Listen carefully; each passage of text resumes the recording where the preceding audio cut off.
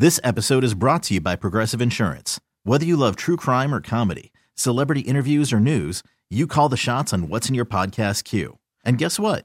Now you can call them on your auto insurance too with the Name Your Price tool from Progressive. It works just the way it sounds. You tell Progressive how much you want to pay for car insurance, and they'll show you coverage options that fit your budget. Get your quote today at Progressive.com to join the over 28 million drivers who trust Progressive. Progressive Casualty Insurance Company and Affiliates. Price and coverage match limited by state law. Maybe now I got a wireless mouse. Oh man. Now it's He's getting even better at not doing that right. Yeah.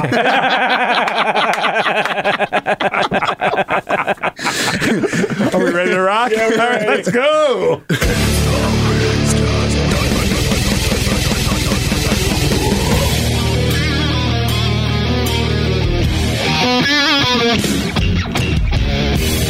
It is the Migs Cast. My name is Steve Migs. I'm here with the Reverend Infuego. Hello. And Glenn Cannon. Howdy. Howdy. Good to see you guys. As always, very excited for today's big Migs Cast. I've got a ton of notes of things that I probably won't even get to.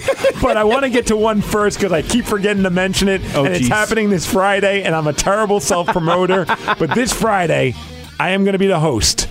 The ring announcer for Defy Wrestling. Yeah, I'd heard that mentioned, man. Dude, he just sent me one of the images. They do these things called, I guess they're like social cards for social media, and they use them as a way to promote this event. So the guys over at Defy Wrestling, which is defywrestling.com if you want to get tickets. Cody Rhodes is going to be wrestling. A bunch of great wrestlers are going to be there. Shane Strickland, Jeff Cobb, Matt Cross. These are like indie darlings. And then there's amazing local talent from Big Jack Cunningham to Eddie Van Glam. You love Eddie Van Glam. All right. He's known as the king of thong style. Thong style. Yeah. Thong. He's wrestling another local wrestler by the name of Mr. Fitness. And Mr. Fitness is just awesome. I got to see him at 3-2-1 Battle. He was great as well. Is he terribly out of shape and overweight? No, he's in shape. Be amazing. Gonna be incredible. I know. I think part of me wants him to kind of go on a little bit of a turkey sandwich bender. You know what I mean? Get a gut going. Hey, man, I made you some pancakes, and then you can rinse it down and eat pancakes. Oh, Mr. Fitness. Hey, Mr. Fitness. So they got all these cool, let me see if I can find a couple. If you go to Defy Wrestling on Twitter, and it's just Defy NW, you can see some of these, as they call them, social cards. I'll pull one up just so you guys could see it, just because they're really cool. And they're let me see if I can find this one. There we go. Defy Wrestling, media. Sorry about that. That kind of stuff. Just stuff I got you. Stuff that you can share, but it's kind of got it's like a promo banner, boys and girls. Yeah. It's got a shot with cool logos and whatnot. It's like another one. King Cash is going to be there. So then, are you announcing each individual match? Yes. So you're the cat in the ring with the... Ladies and gentlemen, this match is scheduled for one fall. So how did you score that? How'd that come about? My buddy Jim Perry, who's the guy who created Defy Wrestling, is a fan of the station and is a fan of mine in a sense that he loves the fact that I talk about wrestling all the time. And he's so he shot me a direct message on Twitter out of the blue and just said, hey man, I could say DM, but that sounded naughty. Yeah, I do. He sent me a DM, direct message. What is DM? It's a private message on Twitter. It's a direct. Right. No, that's right. But he said he's a noob. No, he's a noob. He said it would sound dirty, and I'm wondering DM. Like ATM or DP or... Well, what's DM? Nothing. I just said it could sound dirty. I was like, what do I not know? Well, I bet if we look it up or if we try, we can find something that it is. A little quick lipping going on there. Yeah. Dong mouth. Yikes. The old dong mouth. Isn't that a metal band? Yeah, from Sweden. Yes. They didn't know the name was, it's like, oh no, we got the States is dong mouth. People laugh until we play. Wow! And then they're chanting, dong mouth, dong mouth. So a bunch of great wrestlers are going to be there. So he just sent me the social card for me, which is freaking awesome. Oh, you look like a pimp, and he's wearing a shirt that says boss. Legit so it's boss. all red and black and white and all this dope logoing. It's Steve Migs, and then he's wearing this T-shirt that says boss, and he's got a mic up. It's dope, guys. Yeah. It's really cool. And that's a wrestler shirt. That's for Sasha Banks. She's known as the legit boss. So if you look, small print above it, legit boss. Sasha Banks, huh? Yeah. Oh, she's nice to look at. She's the legit boss. She really is. She could be my legit boss. Fantastic. I'll write a whole blog with all the information. I'll post this picture on there as well. So just check out by tomorrow at ksw.com. But if anyone wants to go, tickets are still available. They are selling quick. All the ringside stuff is sold out, but there's still plenty of seats. But get your tickets now, and it's defywrestling.com. I'll be hosting it, hanging out all night long. I've never I've never been a ring announcer. That's really cool. Yeah, so when he hit me up, he's like, hey, I'm a big fan of the fact that you love wrestling, love what you do on the radio. You want to grab some coffee? And I have some ideas. So when I meet up with him, he's like, so what would you like to do in as far as involved with this? And my first thing was, I don't want to do play-by-play. Sasha Banks' towel boy, please.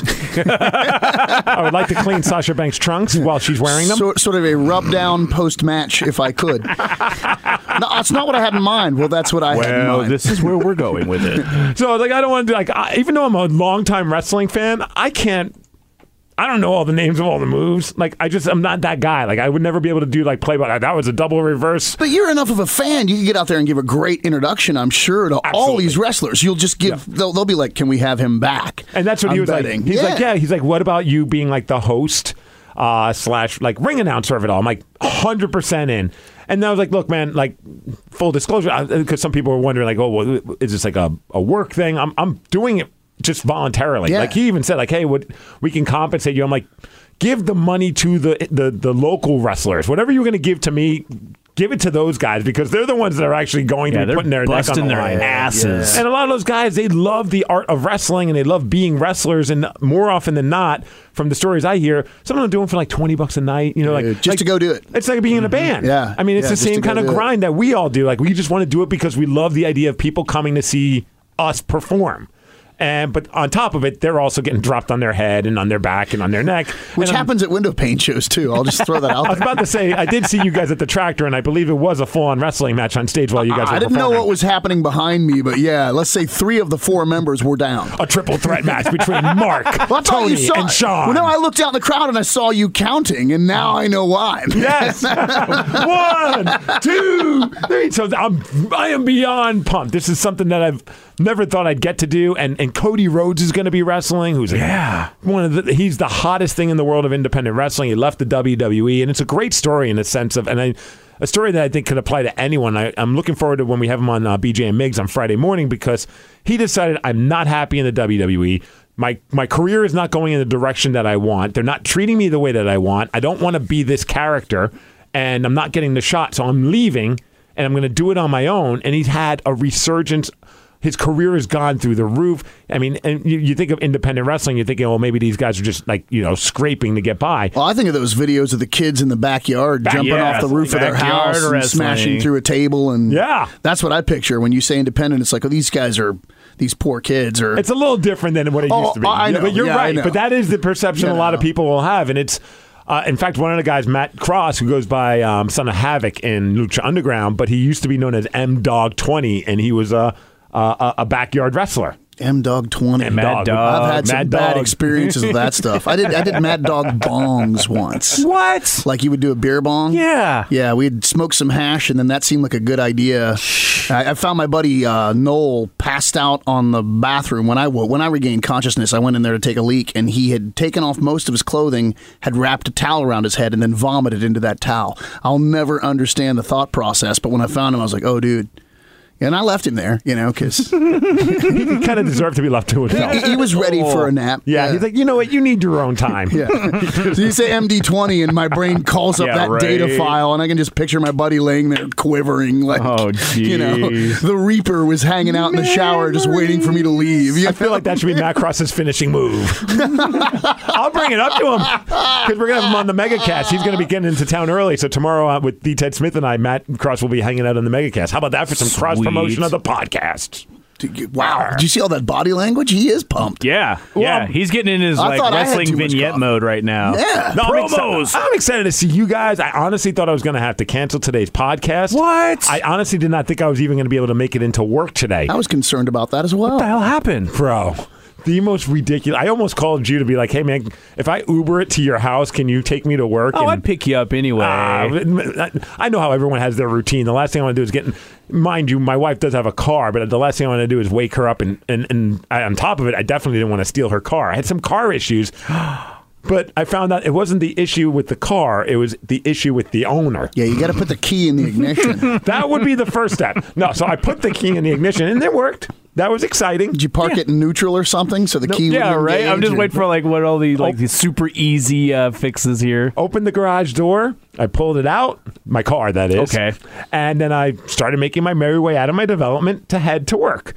All of a sudden, I tap on the brakes, and it makes this weird grinding sound. And I'm no. Are my brakes out? Are my brakes done? Am I that stupid? Because I get like a weird squeaky sound, but I brought it to my mechanic, and he's like, honestly, your brake pads are fine. Everything is fine. It's just something that is making a weird sound. That can happen. Yeah. Right. So I'm like, okay, it's not bothering me. It might bother the other people that I drive by. If my windows are rolled up and my music blasting, I don't hear it. This is like a grinding sound. This is like a rah, rah, rah, rah, rah, kind of sound. Ooh. And then I start driving, and now I'm like, my car is not going straight, and I'm like, Jesus. Oh, I already know what he did, I think. My car is falling apart. I don't want to spoil it. Right? But So, yeah. I want to hear how this happened. Right. What the French, man? So now I'm like freaking out. I'm like, what the hell do I do? I'm starting to panic. I'm like, I got to get to work. My routine is already falling apart. Like, I know when I leave. When I get, you know how it is. Yeah, like, you were late this morning, too, and it was like, it's Tuesday. The Fridays, I'm always late. Yeah. Fridays, he's always late. What's when it's he a do Tuesday. Thursday night? Yeah. I play hockey. Yeah, he plays hockey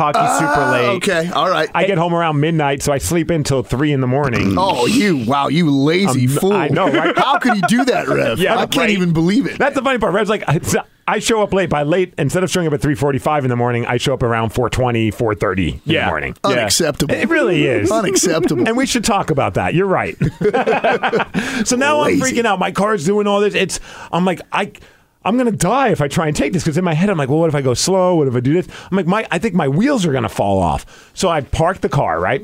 I get inside the house, and now I'm like, I have to wake my wife up. So I get in the room, and I'm like, babe, wake up.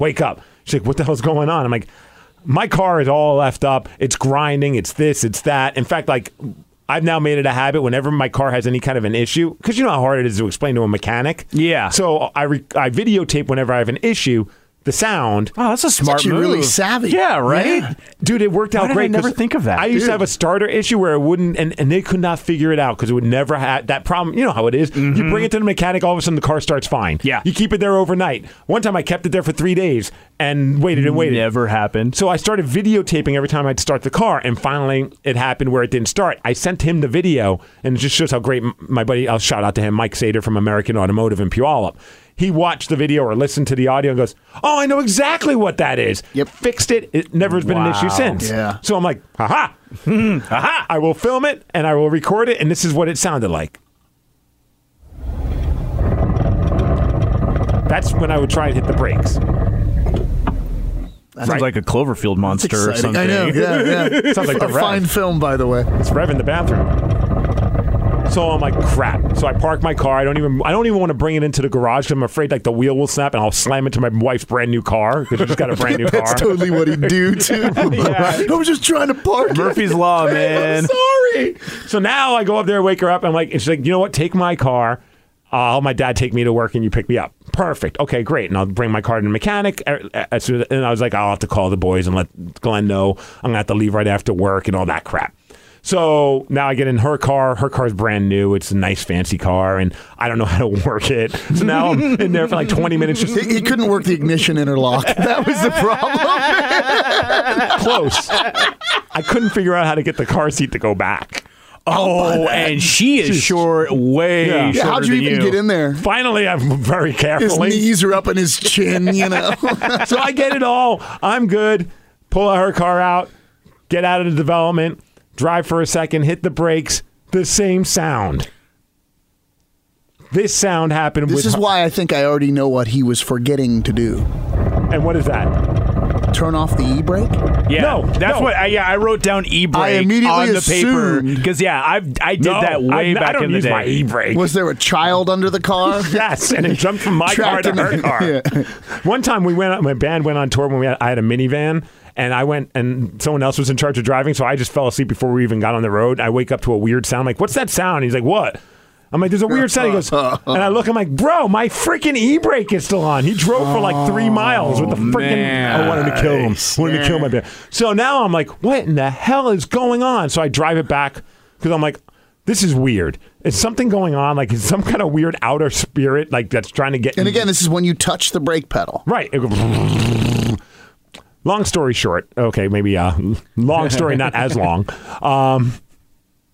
I did not realize the entire development was frozen. I was just thinking that too, because after you got rid of the e-brake problem, that was not the problem. When you go to hit the brakes on icy roads, it'll it's the anti-lock brake. See, my car was made in '66. You got to keep your grown-up pants on. You touch the pedal, the car slides. You take your foot off the pedal, or you crash. Right. Yeah. So I never would have thought, anti-lock brakes. And that, when you don't know that is the most terrifying thing in the world, though. And you know what made me really finally realize it? Because I pulled my wife's car back in the garage. I get out to go to my car. And now I actually stepped foot on the actual sidewalk, and I almost bit it. Yeah, it was like walking on ice this morning. I've never experienced the road in my development, unless it was snowing. I've never experienced it that slick. And it was dry out. So now I'm like, aha! Anti-lock brakes. It's that. As soon as I got out of my development, where cars have actually been, because I'm probably the first person to leave my development. Yeah. So nothing has been warmed over. Yeah, at that hour, sure. Yeah. So as soon as I get on like the actual main road, no problems. Oh, geez. But this took an hour, right? So I get to work. I check Twitter. Puyallup Police puts up a tweet that says, roadways this morning are treacherous due to the ice. Slow down, increase your following distance, and be alert. Have a say. Yes, I'm the moron that almost... It ended with Steve, by the way. He didn't read the whole message. I read that. Steve. It ends with Steve. Yeah, stop being stupid. Steve. Be alert, Steve. Your roads are icy. Be careful. You're the first one on your roads. I felt like the dumbest human being. Because there were like winter storm snow warnings from like 1 a.m. to 1 p.m. today. So I'm like, I was fully expecting to come out to like Snowmageddon when I went out, and it was just a little bit of drizzle and rain. Right. And so I'm like, oh, this is perfect. No issues whatsoever. And I didn't. But when I got in and I'm checking Twitter and stuff, everyone's freaking out. There's school delays. There's all these things because of the icy roads. And I'm like, where? Yeah, I saw my buddy Terry. He posted on Facebook. He's like, North End, man, if you don't have to go anywhere, don't, because the roads are just completely ridiculous. Wow. I wish I would have known that, man. I was in such a stress. I mean, this is like... I'm glad that was that, Me too. You know, better than coffee. Yeah, man. You don't gotta.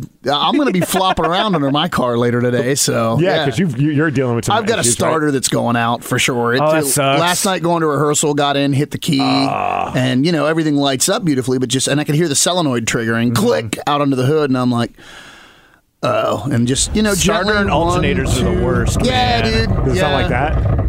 No. My car doesn't. My car only makes that sound when it's going sideways. And then what you do is you take your feet off all pedals, and then you just you turn into the slide. I remember one year we had the big snowstorm, and it didn't hit Seattle. There was a little bit of snow, but it was everything basically from Kent down. And I spent all day up in basically a basement in Seattle, so I didn't know any of this was happening. Mm-hmm. Go down, and I'm starting to drive down to Tacoma with my buddy in my old station wagon, doing 60 because it's normal.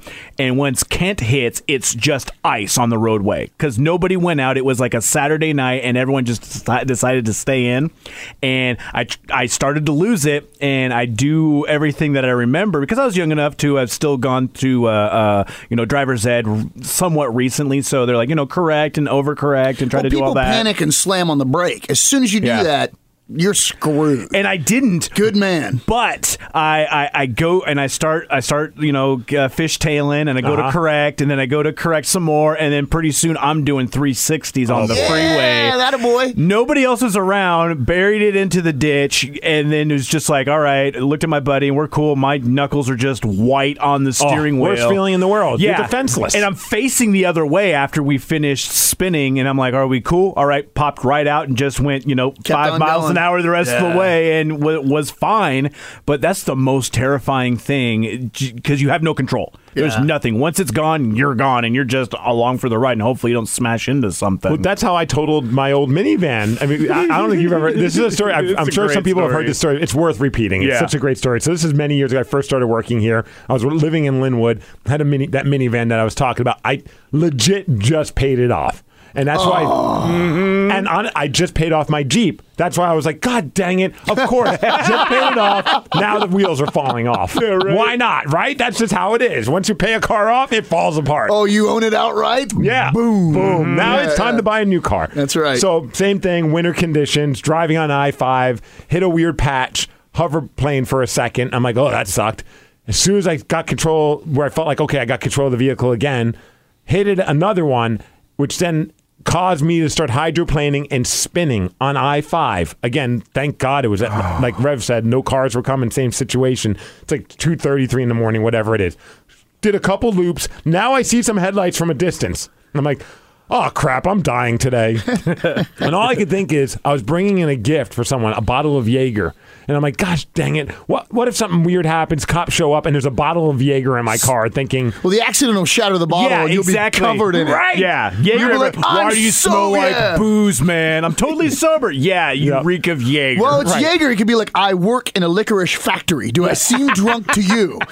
You know? Because it's a prerequisite when you work in a licorice factory. Look, I fell into the vat. It was a Joker sort of thing, except I'm not evil. Can I please just go home? I'm just made of Jaeger now. Do you know how hard it is to get this smell off? So anyways, I'm spinning, slam into the divider like that little thing, and just crushed the car. And I was like, I got to get to work still. So I somehow start driving, and it's like boom, boom, boom, boom, boom. Get off the freeway, take the side roads for the rest of the way. Park the car. I knew it was totaled. By the time eventually the insurance telling me it's a total loss, you're not going to get anything out of it. Huh? Yeah, so I had to buy a new car. Driving on the rims. Yeah, pretty much.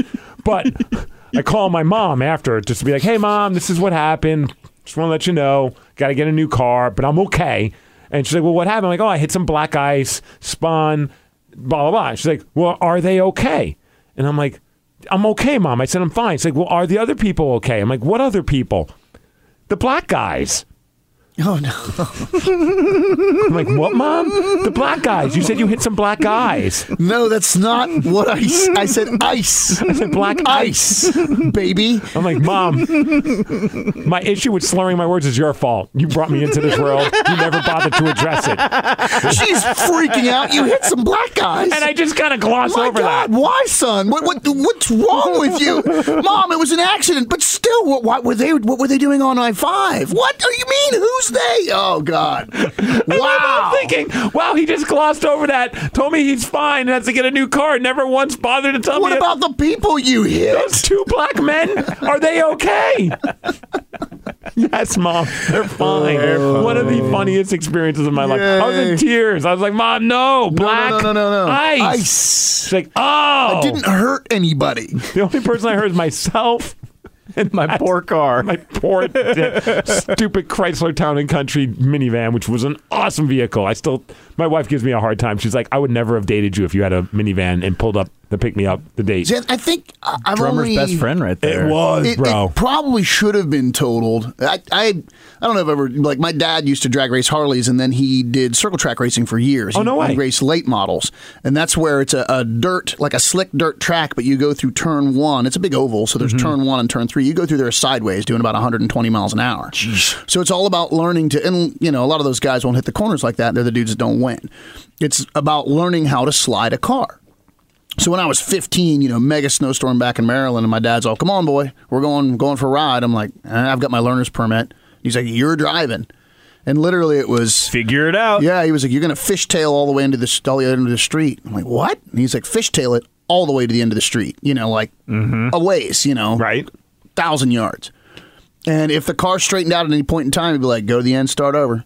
And then he took me to the parking lot. Okay, I want donuts to the right and maintain it. Okay, I want donuts to the left, maintain it. And he just beat that into my head. Wow. The first year that I got my driver's license and it had a big snow, there was an empty parking lot, and I was like, I'm going to figure this out, and I'm just going to. So I mean, one of my main trucks awesome for years. That he taught you that way. Oh yeah, I can to this day I still have a pretty good skill set. I mean, I used to drive an old Chevy pickup truck and bald tires, no weight in the back. There'd be a blizzard, and I'd be like, I'll get you home. And people would freak out because I'd be on the interstate.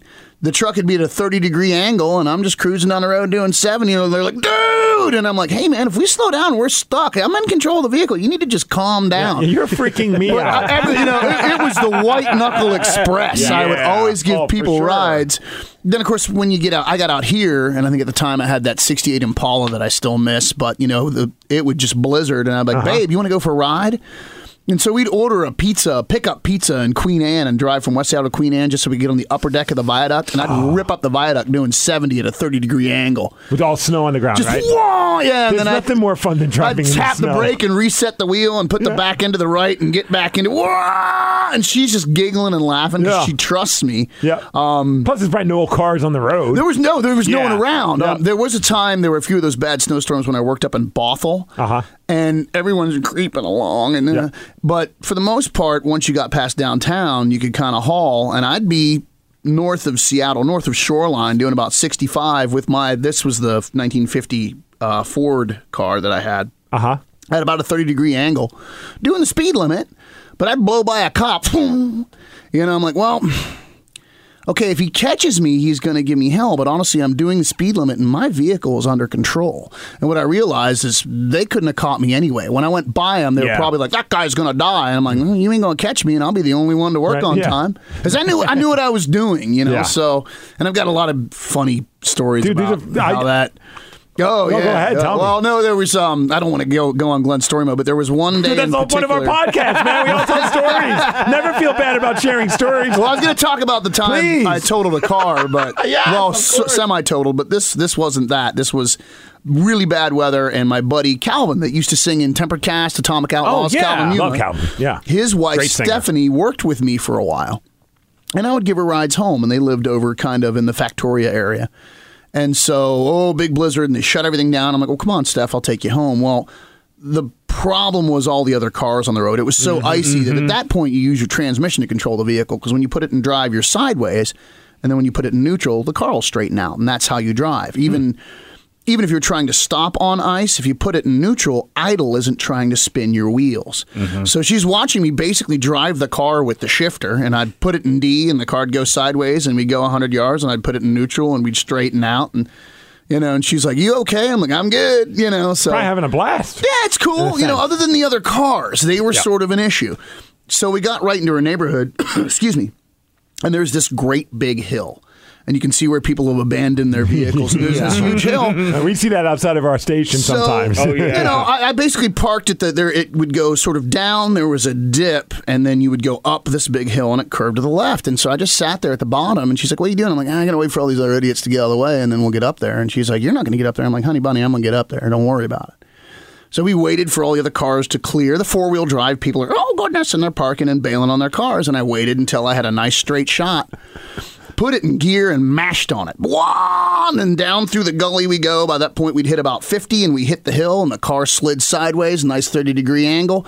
I'm just bouncing the steering wheel, driving, looking out the driver's side window, and up the hill we're going, 40, 50 mile an hour. Phew. Sideways. Yeah, but the vehicle's in control. I know exactly what I'm doing, and we're just headed for the top of the hill. I'm not even breaking a sweat. Ladies and gentlemen, Glenn, the Duke of Hazard. I've so many good driving stories. Duke. But we were starting to lose speed just because of slip. So at this point, maybe the car's getting to 25, 30, which is still cruising. We'd have made it to the top of that hill, no sweat. This lady runs out in front of my vehicle, flailing her arms. What? I'm like, and I brake neutral, and the car slides to a stop, and I had the windows down so I could really hear what was happening with the car, because that'll help you too. I could hear the rate of... This is insane, bro. I could hear the rate of spin, and car slides to a stop, and I'm looking at her, and she runs up to the side of the car, and she goes, you'll never make it! Well, not now, you dumbass. And I was like... No. Do you know what you just did to me? You'll never make it. You're never going to make it. Why would she stand in front of the car? She ran out in front of me to try and stop me from crashing. What, she think she was going to be able to stop the car? I'm lucky I didn't flatten her. Right. So now Stephanie and I drift back into this sort of, there were intersections that intersected this hill, so I drift backwards. That's like you're getting all hot and heavy, and the chick's like, I'm on my period. Oh, dude. So I try to get a run for it. I can't. I try to get a run for it. So thanks to Mrs. Good Samaritan, we are now stuck. Right. So I'm like, Steph, I'm so sorry. And you go to the top of the hill, the road curves to the left, you go down about 2 blocks, and that's where her house was. And I'm like, you're going to have to walk from here, babe. I'm really sorry. Right. That chick stole your mojo. So she's like, no problem. Well, Stephanie, man, she always dresses to the nines. She has these really sexy little stiletto heels on. Oh, jeez. She gets out of my car and promptly just eats it. Yeah. Oh, and I'm like, oh, no. And I'm like, Steph. Here comes a piggyback ride from Glenn. No, it's just, this is my buddy's wife. Right. And I'm like, honey, here, get back in. And I take my boots off. And I'm like, put these on, babe. She's like, what are you going to do? I'm like, I'm in a car. I'm finally going to wear your stilettos. That's what I'm going to do. Oh, yeah, if only her feet were bigger, you know? Yeah. I'm like, those would make my calves look hot. I've been wanting this moment. Buffalo Bill Cannon over here. Just leave the shoes. This was all an elaborate plan for me to wear your shoes. That woman, that's my aunt. I give her, that's right. That lamp is my aunt's skin. But I give Stephanie my boots, and she's like, what are you going to do? I'm like, I'm in a car. I'm fine. I'm going to go home. Yeah. So she puts on my boots, and she's got her must heels. Have been a hilarious visual. Oh, yeah, they're probably a little big on her. A tad. But now she's hoofing it up the hill and good to go. Right. So I take the car down to the bottom of the hill out, and I'm trying to get in line for 90, and it's so... Quick aside, I just got to throw out there. More often than not, when you talk about someone being a good dude, and Glenn, I would definitely throw you in this, as a man that would give his shirt off of his back. No one's ever gotten to the point where they're like, that's the kind of guy that would give you the shoes off his feet. Yeah. Ladies and gentlemen, Glenn, my man, here I am. The Duke of Hazard Cannon. Sorry, continue. It's all as well, except I go to get on 90, and the on-ramp is frozen, and no one can negotiate it. So I am now trapped. I'm stuck, and I've driven a ways, a mile or two from where I dropped Stephanie, maybe a mile. No and I have no shoes, and I'm now stuck because you can't get service. All these people in these 4-wheel drive SUVs can't do the math on this fairly level on-ramp. It just made me want to bail. It made me want to start hurting people. So of course, I'm stuck, and I got no shoes. All right, let's do this. So I get out in my little socky socks. Oh my goodness gracious. And I popped the trunk and I found some plastic bags. And I went, okay. All right, so there I am by the side of the road, wrapping my feet in these plastic bags. And this is the saddest and funniest visual I've ever had. So I begin to hoof it to Calvin's place, which is maybe a mile and a half, 2 miles away. I want my shoes back. And honestly, I did really good until at one point I had to cross the street, and it was just snow, but under the snow was ice, and I stepped through that, and my feet went right into this really deep puddle. Oh. And the bags weren't perfectly sealed, so now my feet are cold, wet, and swelling. I can feel them swelling. Yeah. So I called my wife. And I think I left her a voicemail. I'm like, hey, yeah, dude. I'm like, hey, babe, listen, it's me. And I tell her the story. I'm like, so I'm walking to Calvin's. I got plastic bags on my feet, but the bags are leaking. I can't feel anything below my ankle at this point, but I just wanted to tell you what was going on and tell you how much I love you, And like, she's thinking they're going to find me dogs gnawing on my carcass by the side of the road. It's like a scene from The Walking Dead. So, fast forward. How many toes do you have now? I got them all. Oh, congratulations. I got about halfway there, and my I'm tough factor wore to gone. It was gone. There was a place called Zebra Printing. So I went into this Zebra Printing. It was maybe halfway. Went in, and I'm like, hey, guys. And they look at me, and they're like, dude. I'm like, I was dropping off a buddy's wife. She was Bathrooms walking. for customers only, sir. I gave her my boots. They're like, you gave her your shoes? I'm like, well, yeah, I didn't expect these idiots to block the on-ramp. And I'm like, I just need more bags. Can you guys hook me up with some fresh plastic bags? And you should see the look. And they're like, you want bags? I'm like, yeah, man, I just need more bags. I got maybe another mile to go, and I'll make it. Can you just hook a brother up with some more bags? It would be great. The guy's like, I don't have your shoe size and bags. Oh, dude, you got to buy something, sir. But no, they were like, no, don't do that. Hang on a second. The guy disappeared, and he came back, and he was like, these are Stan's old shoes or whatever. They're like these little running shoes. Well, Stan's about a size 8, Oh, no. So I wedge the front half of my feet into these little baby shoes. Like little slippers. Just like toe slippers for the front. But I was so happy to have them, man, And then, and I stuck my feet into these itty-bitty little, children's shoes. Right.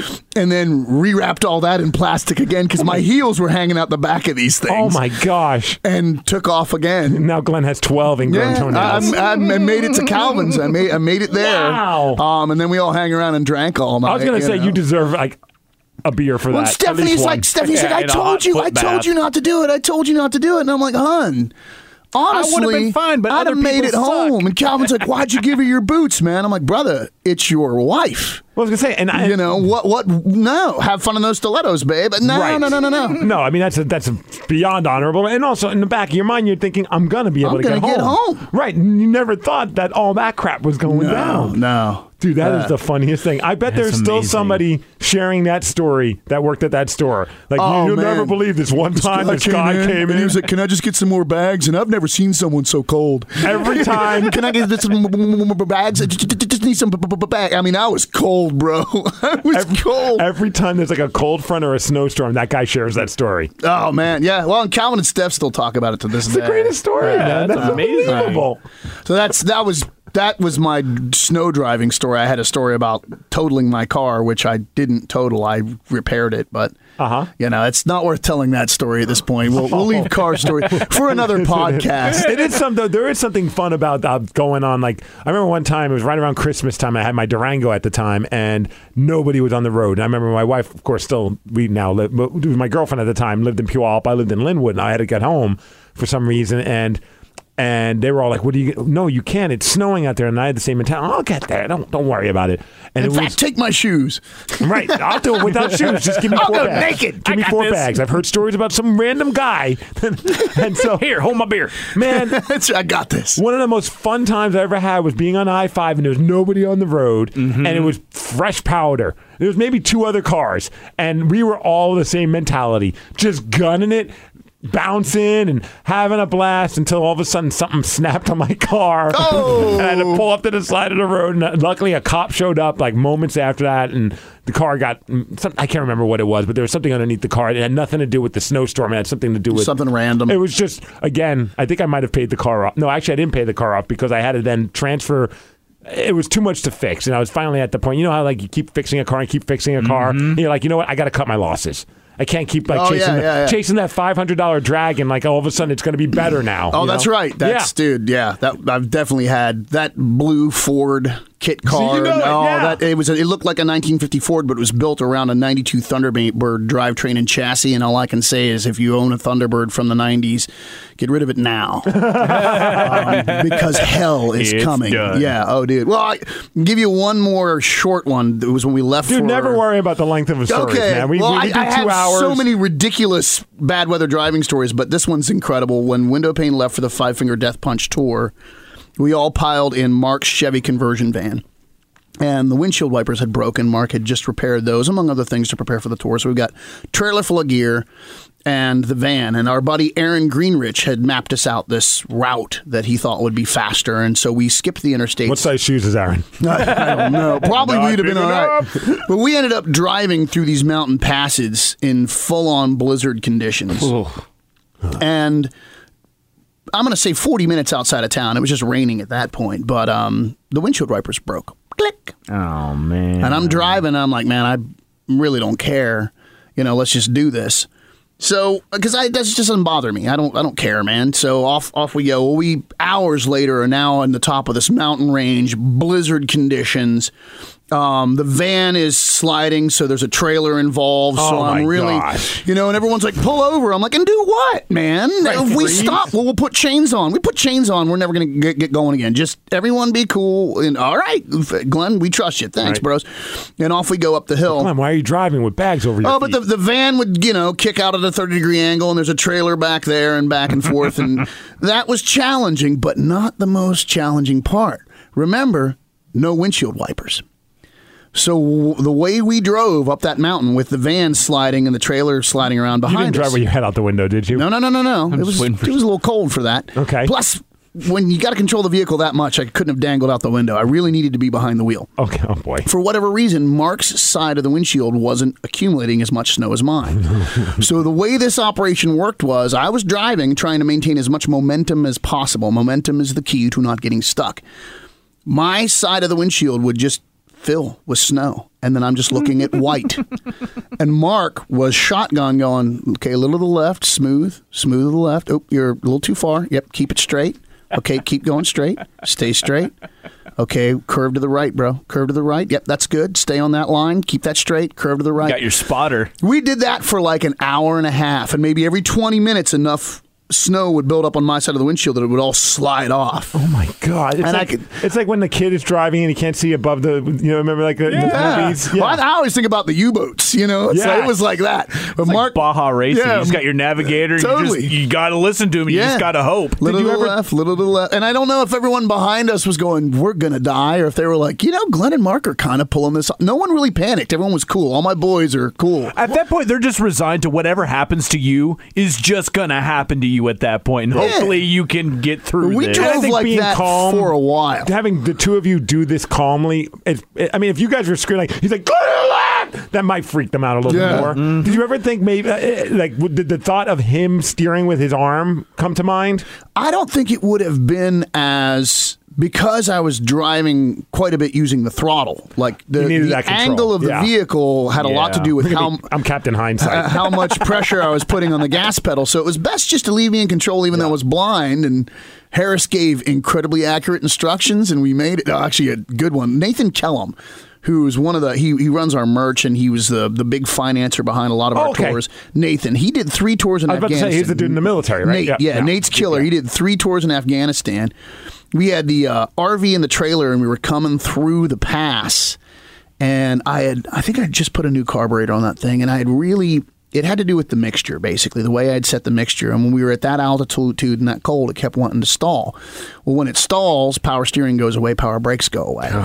And so we were going down a hill in traffic and stuff, and Nate, who got shot at for 3 years straight, was really not feeling it. Like he was sitting shotgun, and I mean, like we were, and it would shut off, and we would just start sliding towards the guardrail and down over the cliff just after it, and I just start laughing like nice, and I'm hitting the key and brrr, and just no control over the vehicle, and Nate is just squirming, and finally, I just did like this madman cackle, and I was like, "No brakes, no steering. I love a challenge, yeah!" And Nate's like, "Dude, shut up, dude, shut up, dude." Yeah, right. I miss Afghanistan. Yeah, that was the funniest part. I'm like, dude, you've been in some major situations, and this is wigging you out. And then the next time we went on a trip, he's like, "You get the RV fixed." I'm like, "Yeah, dude." I'm not gonna. To this day, he's never set foot in a car with Glenn again. No.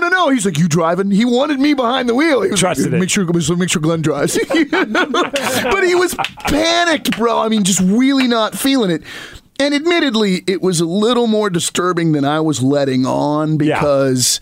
Well, you got to be calm in that situation because if one dude's already in the sidecar, S in his pants, you got to keep it together or else it's just all hell's going to break loose. Yeah, we're 40-odd feet long and we weigh, I don't even want to guess, thousands of pounds. Right. And yeah, man, when it would shut off, that was it. Damn, I mean, it was just, here we go. And we would just start sliding. And yeah, Nate, man, I don't know if you guys remember on CNN, it was big news. There was a small garrison of troops at a little station or whatever they're called. I've got terrible terminology, but that's right. I have a brother in the Navy, and I don't know. Well, I know how to spell Navy. Yeah, it was like a little baby base and maybe 35 guys, and they got wailed on by several hundred insurgents. It made national news, and they didn't lose anybody. And I think the insurgents that attacked them were in the hundreds, and most of those guys got taken out, and they survived that attack. Nate was in that attack. Wow. That dude has seen some business. Yeah. So that's what made it so hilarious to me. The thing that terrified him is you. I figured everyone else in the vehicle would be freaking out, but Nate, you could whip a machete at him, and he's good. He's a tough little rock of a human being, man. And I say little because he's a little itty-bitty guy, but man... I would put him against the biggest mofo you could find, and Nate'd drop him and be like, "I don't know why. I didn't want to have to hit him, but I had to hit him." He's more scared of Glenn than Al Qaeda. Yeah, right. I don't think he was scared of me. I think he was scared of the situation. Like, it just killed me that Nate freaked out that badly. He was really not feeling it. That is very funny. That's hilarious. The odds of that. Oh, dude. Oh my gosh, dude, that is great. So, all right, sorry, I'll stop telling car stories. No, totally fine. I wanted to before I forget anything. Because I obviously, we've learned in the beginning, I'm a terrible promoter. I meant to mention this last week. I want to mention it now before I forget. And I do want to talk a little bit about something that the three of us got to be a part of, although at different times over the weekend. But Glenn, you've got a good show coming up with your blues band. Oh, yes. At Highway 99 Blues Club. Yeah, Highway 99 Blues Club. I've always wanted to play there. And I have a blues project that I started basically when Windowpane was in downtime. I go nuts if I don't play. So I ended up starting this blues project, and at first it was a rotating group of, drummer, bass player, and then I finally landed on two amazing guys, Wesley Peterson and Jeff Eason. Oh, Jeff is Jeff is one of the most amazing bass players you'll ever hear. He still plays with Late September Dogs? Late September Dogs. He plays with something of War or something. Oh man, I can't remember the name of his other. But he goes and plays with Larry Mitchell, who's a world famous guitar player. Jeff's a pimp. He was blessed to play bass with me one time. That was pretty cool. Oh yeah. See, well then you know. But at this point, I've got this. He makes me want to be better as a drummer. Dude, he's that good. So I've got a world class rhythm section behind me, and at that point, it was like, well, man, let's start writing songs. And so now we actually have a fistful of songs, and we always end up playing, Everett or down in Tacoma or whatever. And we've never played Seattle before, so. Jeff Rouse from The Guessing Game, he's back home, and he put The Guessing Game back together, and it's their return show. It's like their premiere. The Guessing Game's back. Yeah. I jammed on drums with them one time for a song. We did a Ramones cover. They brought me up on stage, and I played on Sean's drums, which were the hardest drums I've ever played on in my life. I joke with him about it before. Sean's one of my favorite drummers. He's a phenomenal drummer, but he plays a style and all drummers have different setups, but typically I could work with anybody's drum kit, unless you're, the drummer of a lefty. 10 Miles Wide. Will's a lefty. But Sean has his snare drum tilted away from him. What, does he play traditional? I don't know what trad grip, where he's No, he plays regular. He plays like weird. But he has it so like imagine I know for people it's that are angled watching, away from you. Like imagine like this is the snare drum in front of me. Yeah. It's tilted like this, so the rim is the first thing my stick is going to hit. You're just gonna bang on the rim all the time. And that I could not. I tried, and it was so hard to play. I did, but it was so hard. And I know I don't want to be that guy for one song to remove his snare drum. Why? Yeah, it was. And I'm just trying to play Believe in Miracles. So it's like and every hit's like king, king, right. It's like I get the snare in the first, but on the accent, I'm hitting the rim. So it was the hardest thing in the world to do. But they're an amazing band. We've had them on the Migs cast before. So it's their return, and then they've got Will Moore's project, the Adarna, opening as well. And then Jeff hit me up and was like, "Hey man, I don't know what you got going on. I don't know what Windowpane has going on," and kind of hipped him to what Windowpane has afoot right now. And I'm like, "But dude, my blues project's a legit thing, and I've never done a show in Seattle, and I've always wanted to play Highway 99. Nice. And he was like, done. So that's February 3rd. That is Friday, February 3rd at Highway 99 Blues Club. If you go to the Highway 99 website, or if you just search The Guessing Game on Facebook, and you should find the event page almost immediately. This week, you can still get your tickets for just $10. They're $15, but you can get them for $10, and you type in the promo code Kathy's Barf Bag, which I think they did. For their Kathy Moore from their band? Yeah, I think they did that to mess with Kathy Moore. When Kathy. I saw that promo code, and literally I'd promote it, and I'd put in parentheses, seriously. Kathy with a C or a K? K? Okay, got to be a K. Good to know. Yeah, Kathy's Barf Bag. No apostrophe necessary. We're just going to imply ownership without the apostrophe. But yeah, you can get tickets for that online, and I'm super excited about it, man. It's the first time my blues project I'm gonna have to try to make it down ever there for played that. Seattle. Cool. Yeah, and we're doing, we're gonna do a grip of our own stuff, but like the covers we do are like SRV, Cold Shot, ZZ Top, Tush, Beer Drinkers, and Hellraisers. Oh, so some fun bluesy rock songs.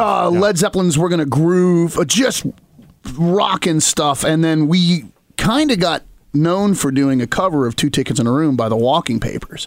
I think we were the only band in town to cover the Walking Papers. Of course, now the Walking Papers is no more.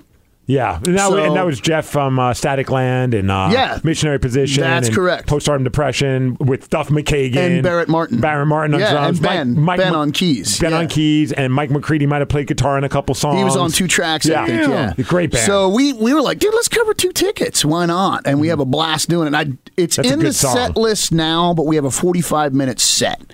So we had to do away, like Robin Trower, we do a mean cover of Bridge of Sighs, but it's like 8 minutes long. And so we had to really, because we only have 45 minutes, that's we're having a huge chunk of your time there. Yeah. Which so is awesome, if we don't do Two Tickets in a Room, which I always enjoy doing, especially in Seattle, because people are like, dude, they're actually covering the Walking Papers. How cool is that? I bet we're the only, that's the song.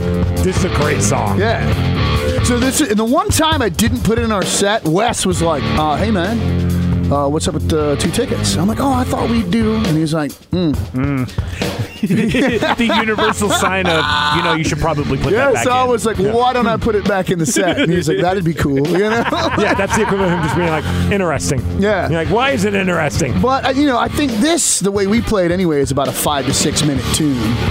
And so that's another thing. It's a time constraint. Yeah. So, but this gives you an idea what the band's like. It's all, I call it a blues project, which it is. It's like dirty. You know what I mean? Dirty I rock. started calling it gutter blues.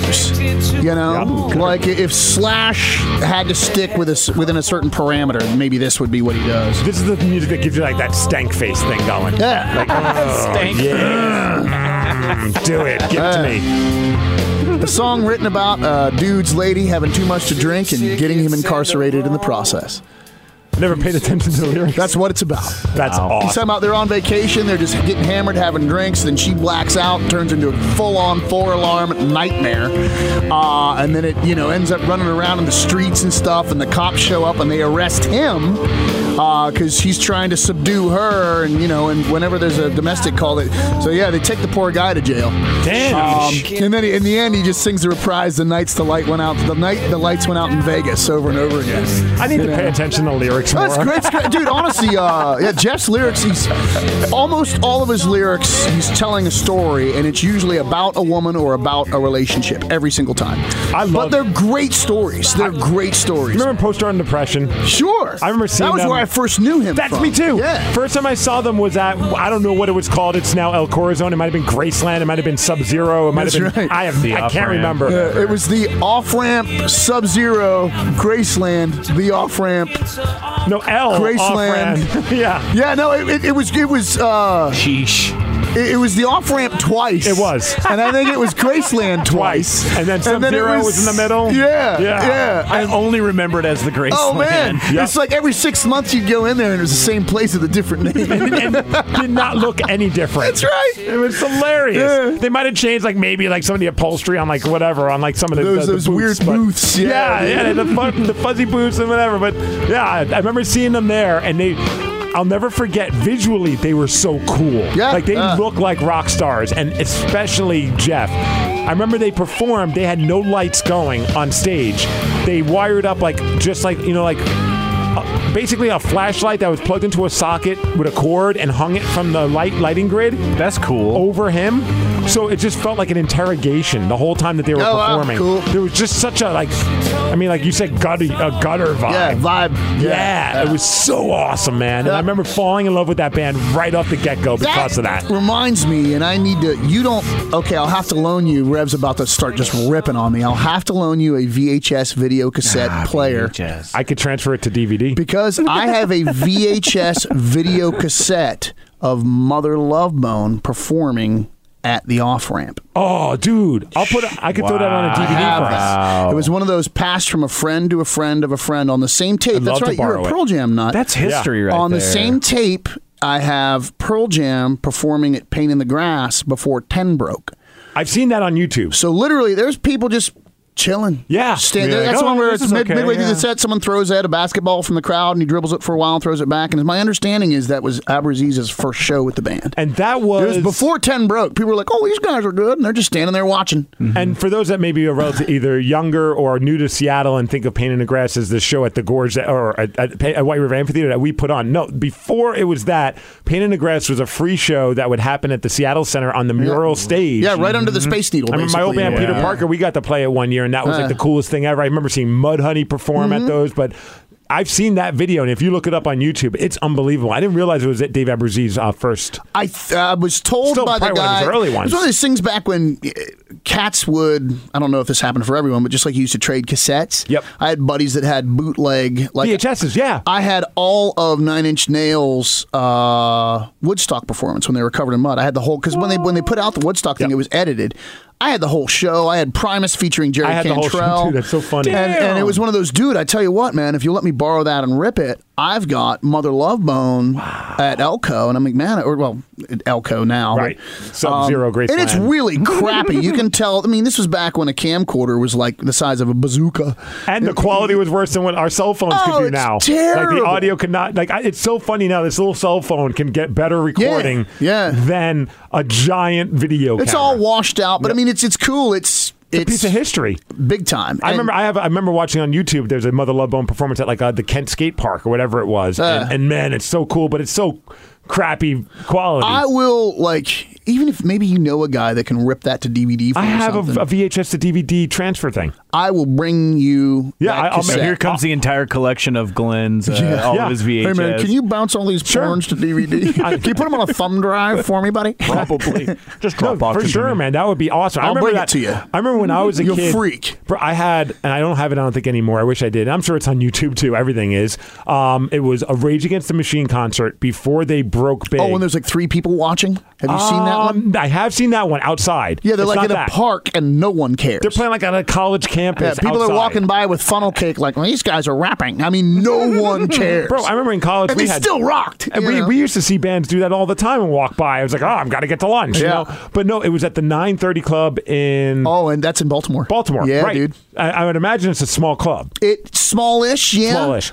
Place was packed. I would say central-ish size, maybe a little wider. A few hundred? Yeah, a few hundred. And it was their boot. Maybe a little bigger. It was a bootleg of that, and it was unbelievable. It was Rage at the 930. Rage at the 930, and I also have a Beastie Boys at the 930. I don't know why, but whoever I know at the time recorded a lot of stuff at that club. Hey, that's cool. It was so awesome, man. Yeah. And the Rage one, I gotta see if it's on YouTube because it's just mind blowing how intense that band was. Oh, they were great. I never got to see them live. I never did either. Never did either. Oh man! So again, I just want before I forget again, Glenn and his Blues Trio. Yeah, we derailed, but that's the Adarna, the return of the guessing game. That's our bro Jeff Rouse, and then my blues project, which is just kicking in your face, dirty, gritty rock and roll, gutter blues, and we may or may not cover 2 tickets in a room. Well, now you got to. No, I don't. Okay. Well, actually, Wes will probably be like, dude. Excuse me, I thought we were going to do 2 tickets in a room. Well, it's in drop D, and so then I slid Neil Young's. No, I don't. Oh, yeah. Do what I want. I'll do what I want. I lost my CD somewhere, so I'm going to have to do a study on the lyrics again. I'll just listen to the podcast. I can make it.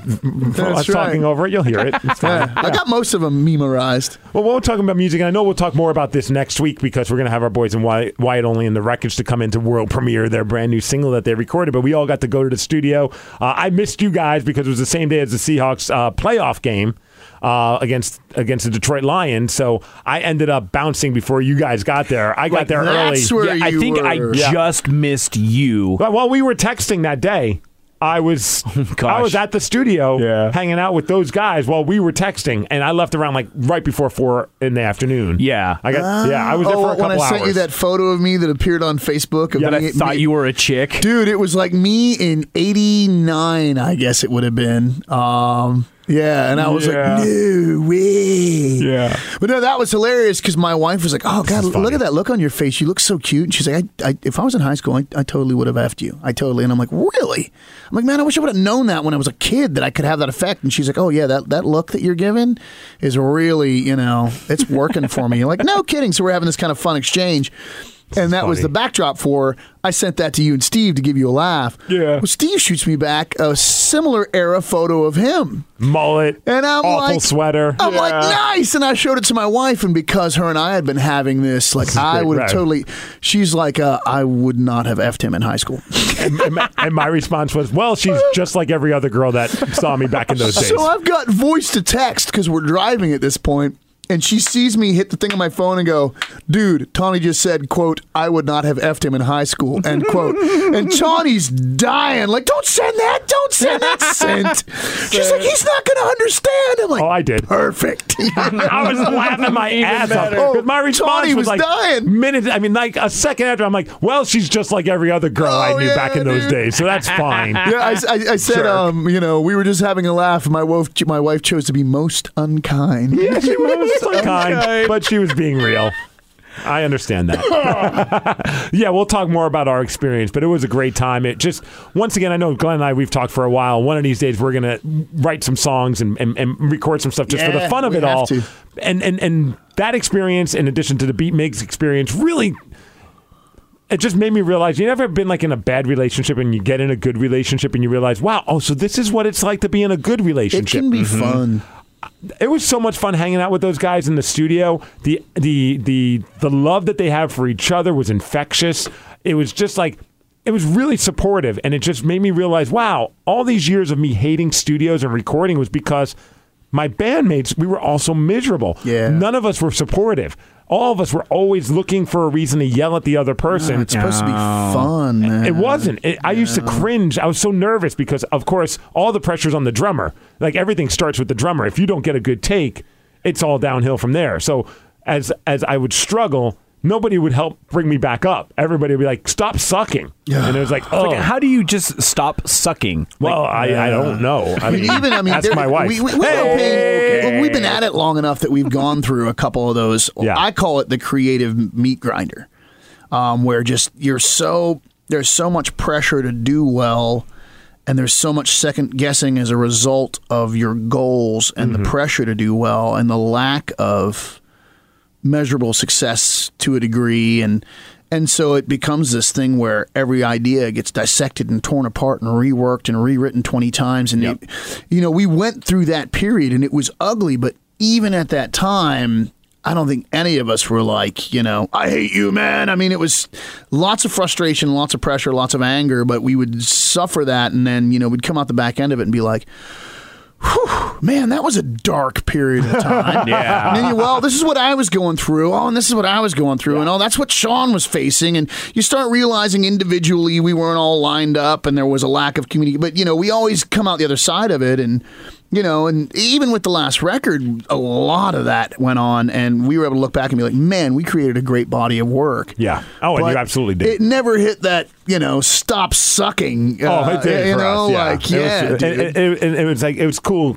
I mean, because it is a lot of pressure on a musician. Yeah. Because everything's being committed to tape or to digital Well, and even the writing process, and it's a lot of times if you weather that storm, I mean, we're writing again now, and it's just been super exciting. Yeah. Because everyone is on the same page. There's no little hiccups that need to be worked out on personal levels. We're all just stepping in there and being creative. And I mean, we put together a song just last night that I'm super excited about, and it's just flowing like a river. I'm just saying all bands have their ups and downs. It just sounds like, sadly, Peter Parker was mostly down. It was. That's a drag. And, in a weird way, I think that contributed to maybe like the vibe of the music. And I mean, looking back on, I'm very proud of those records. Yeah. I could nitpick all day long of my parts, but sure. Even like when we were in Wyatt's, and I'm sure we'll talk about it when they come in next week to play the song, which I know we can all say with complete confidence it's going to blow people's minds. Oh, I've heard the roughs, and it's really just a rip rock and chainsaw of a song. It puts all of them. It gives all of them a chance to shine. Like, it's so rare to hear a song where every musician shines so bright. Oh yeah, you know what I mean? It's like that. Well, I don't think we explained that. The Wyatt and the boys just tracked a new single, but they invited all three of us to come participate in the tracking of that. Yes. That's why we were all with them. I don't think we gave anyone that That's backdrop. a good point. No, I didn't. I just realized that. I'm like, we haven't referenced this at all. We just totally hung out with showed them. up. So our bros in white only in the record. We didn't even know they were going to be there. We just picked the studio to show up. We to. were at Don Gunn Studio, and they showed up. Yeah. Willie was drinking. Willie, why are you here? Yeah. We all got invited to be a part of the tracking of that single in various ways, which was a really cool, fun thing. I'm looking forward to playing that next week. Yeah. It's going to be a really, really. I think anyone who loves our podcast and loves Wyatt's band, you guys are going to love it too. It's going to be a lot of fun. I wanted to play this since we did talk about Rage Against the Machine. So I always say whenever like you're dealing with anything in my head, this is how I handle like if I'm battling depression or if I'm battling just being in a rut. I joke about it, but I mean it. It's like, hey, find something fun to do, because if you're doing something fun as opposed to just sitting around wallowing in self-pity, it might not cure your depression, but at least it's going to make your day better. You know what I mean? So in a sense, like when I'm having a tough time, I'll watch like a movie that I love. Or I like to go push down senior citizens when I'm sad. I haven't tried that yet, but I think I will today. Yeah, or children. Watching children fall is very funny. Always. I don't know if I would want to be the person spraying them with a fire hose. Okay, fair enough. Sure. Or like listening to a good song, whatever it may be. Take a drink from the fire hose. So last week, I don't know why, like I had fine Weird Al reference, my brother. I totally UHF. Oh, dude. Oh, with Michael Richards. Yeah. Great it's a movie. fine film. I just like to pretend that that's still Kramer. And it's just another thing that he got into. Yeah. It's very Kramer-esque. Yeah, the that's character. That's what Kramer was doing for extra cash. Yeah, like almost like they're like, we need to find a guy, and then they're watching UHF, and they're like, that's the guy for the show. Probably. If anyone out there is confused, a long time ago, Weird Al Yankovic made or Yankovic, I don't know. Yankovic. Yankovic, thank you. So he made a full-length feature film that was screened in theaters that did well, called UHF. And you can probably find it on the old interweb. But and UHF was a frequency on your television that wasn't network television. It was almost like a modern history lesson from the Migs cast. If you had, we had the little brown box at my house. So you had UHF, which was all your broadcast channels, Channel 45, and HBO. And it was this thing where you'd go click, and then you got Channel 45, which is where you'd watch like Battlestar and Charlie's Angels and whatnot. And UWF Wrestling. And then click, and then you get HBO, home box office.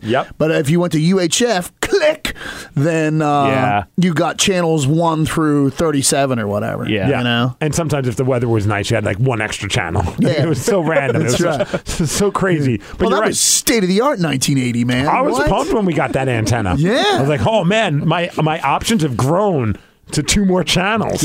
Frick yeah.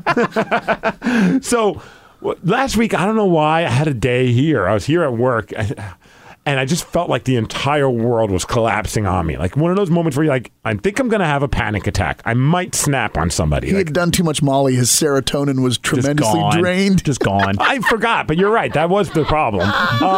So I'm sitting in the office, and I'm on Facebook, and I'm miserable. And my buddy Jason posted a video, and all it said was, this is the worst cover band known to man. And I'm like, it was me playing 2 tickets in a room. It was weird. It was Glenn Cannon's Blues Trio. Covering 2 tickets. You had footage of Jeff Angel puking in the background. Like, whoa. Actually, it was Jeff. It wasn't my friend Jason. It was Jeff. He's like, I can't believe my friend Glenn covered this. I've never met him. You never met Jeff? I've never met him. I mean, I've heard he's a sweetheart of a guy. I've just never met him. So nice. We'll have to get him on the podcast. I know Barrett. I've met Barrett a couple times. I've met Mike. He's real nice. Ben. I know Ben. I've never met Jeff. Wow, he's an awesome dude. He probably has no idea I even cover his tune, but I just thought it was a cool thing to do. Yeah, you know? That's even cooler. Well, and in Window Pane, we've covered Stella 7. We've covered Tempered Cast. We've covered Alki Diggins. We always like to cover our friends' peers because no one sees it coming.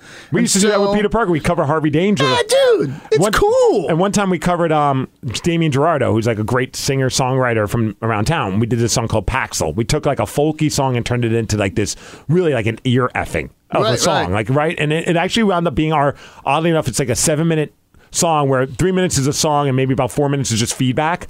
And KEXP played the hell out of that song. Like that became our quote unquote hit. Like the one time where we had any traction was that. It was that. Well, our singer sent him a message, said, hey, can I get the lyrics? Our band wants to cover it. And he was like, awesome. And he sent the lyrics, and it's a song about like depression and stuff. Paxil, it's called. And then from what I heard, he heard it and it was just like, oh, all right. Like he didn't like. He wasn't stoked. He did not like our version, which was like, dagger. We're still gonna play it, bitch. It's our song now.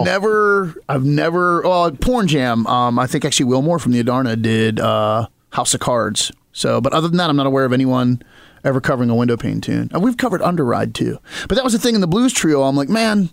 Have you guys heard this record? Yeah, and this was before that project came to an end and Jeff started his next chapter. But that was how that came about. Like, dude, let's. No one's going to cover. No one in Seattle is covering Walking Papers. I think it's awesome when bands do that. I think it's such a great. It just shows camaraderie in the scene, in my opinion. At the time, and the love for the scene. At the time, those guys, it was really getting hot. You know what I mean? For that band, it was cool, and so it was cool. These people be out like, oh, no way. You know, there's fans of that band that had probably seen him the weekend before or caught him at a big show, and then they walk into wherever, and we blast into that, and it's like, dude, really? Yeah. You know, and that's why we were doing it. You know, so, it's fun. Should I find the Damien Gerardo version first just so you can kind of get a taste of that? Okay. You know what? I'll do that. Let me see if I can find it really quick. Talk amongst yourselves. Y'all go over there and dunk on that thing right there. Let's see it. Want to hear another car story? So this is the Damien Gerardo version of that song. I'll just fast forward a little bit so we don't have to. Yeah, Steve's not into foreplay. No, I just want to get right to the banging. Ask my wife. Hey. Oh, that's just because I'm not there to cue the Glorious theme. Glorious. Glorious. Steve shot a load right on the wall. He's notorious. Glorious. That's cool. Yeah. Oh, yeah. So this is Nice Damien and dissonant. Gerardo. This is great. So this is his version.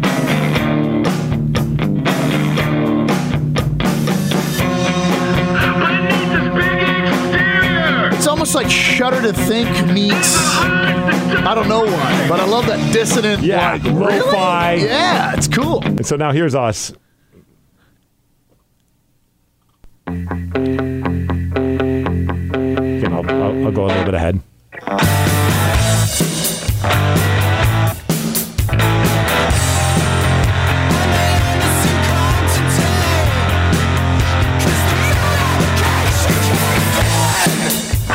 And he didn't dig it? Well, I think it's cool. Right, I think he probably liked this part maybe, but then as it goes along. So now we just turned it into this weird noise part. I think I'm it's digging awesome. that. Yeah. I mean, instantly I was like, oh. I like it. This is killer. Yeah, screw you. Maybe he liked it, he just doesn't act like he He liked didn't it. know how to admit that he thought it was cool. And again, I've only heard this from secondhand, so you know how it is. I don't want to be that guy. I like your version better. Thank you. Seriously. He's not even handing me money, boys and girls. Like, this is cool. Yeah. So then at some point sorry. Now this part, this goes on for a long time right here. Getting your Pink Floyd metal on. It's like Echoes, 12 minutes long, or no, it's the whole second side of that album. So it's about 30 minutes long, but I think 17 minutes of it is Whale Song. The best part about this part is Even when I was stoned, I'd fast forward. when we recorded it, we didn't record with a click track at all. So we didn't really factor in that, like, our singer's going to have to figure out when to start singing before my drums kick back in. It was such a process because it was just like trying to find that moment for him to start, because he starts the part and then the drums kick in. But we didn't like make any cues for the recording process. So, Okay. yeah, so it's just like, well, yes. So I'll fast forward for a little bit on this. See, this is like this is my issue with like the Francis the Mute album by Mars Volta, which I love. But if you're with me in my car, like I'll jam a tune and it's for like 4 minutes while I get to the next song. Right. You know that Miranda sang tune, and when Miranda sang. Okay, yeah. I know that song. That song starts with 4 minutes of this. And this goes on for like a good 2-3 minutes of just noise. Which I dig. Live, it's awesome. Yeah. Because people just get sucked into this world, typically because most people who watch this were stoned. And then when it kicks back in, you're like, whoa. Well, you nailed it. Yeah, right? For guessing. It took a lot of takes. So anyway, so getting back to the whole thing. So yeah, feeling like crap. I'm just miserable. And I go on my friend's page, and he posts this video, and he titles it "The Worst Cover of a Rage Against the Machine Song I've Ever Heard." I did a whole blog about it today, just because I thought it was so entertaining. And I'm not playing this to make fun of the band, right? Right. Mm-hmm. I'm bringing this up just because it conjured up many years of playing music when the show was just not going well. And I'm sure you've had those moments as well. I've had some neat ones. All right. Well, I'm going to sweat sock over the microphone at the Central one time. I was getting hit so hard, getting zapped in the teeth by the mic because of a grounding issue. So you put a sock over the mic? I got so desperate. My hair was sweaty, so the electricity was jumping into my hair and burning my face. And finally I was like, hang on, everyone. Club's packed. I took my boot off, took my sock off, put my sock over the mic, pulled my boot back on, and was like, let's rock. And I'm sure everyone was like, what the hell? But that little layer of sweat-laden cotton It was just enough to keep the current from jumping into my front teeth. Oh, I'd be singing, it was just whack, whack, whack, whack. Oh, it was brutal. Do you have pictures of that? No. I had another good one, too, where I inhaled a huge lock of hair and I couldn't get it free. And I went in behind my stack to try and dig the hair out, and I had my hand down my mouth, and I just puked into my hand, and then I wiped it on the curtain, the backstage curtain. I was behind my stack, though. So I came around and started the next song, and what I didn't realize is everyone on Mark's side of the stage could see behind my stack, so everyone in front of me was like, yeah! And everyone in front of Mark's like, whoa. It's like, I didn't know we were going to a Gigi Allen show. Oh, dude, right? It was so bad. Anyway, sorry. No, that's fine. So, ladies and gentlemen, I present to you the song that actually turned my spirit around. I was in the office. You felt better about yourself. Like a maniac laughing. Because, no, wait till you hear this. It honestly sounds like fronted by Elmer Fudd or something. No, it sounds like freedom. Yeah. It sounds like each member of the band is starting at a different time. Oh no. It's a medley.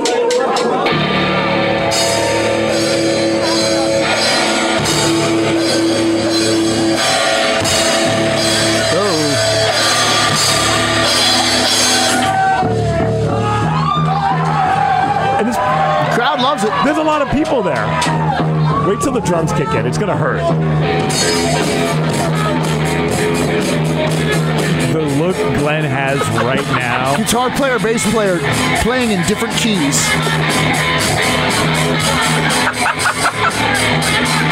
Stop looking at me like that, Glenn. You're freaking me out, man. Get ready, everybody.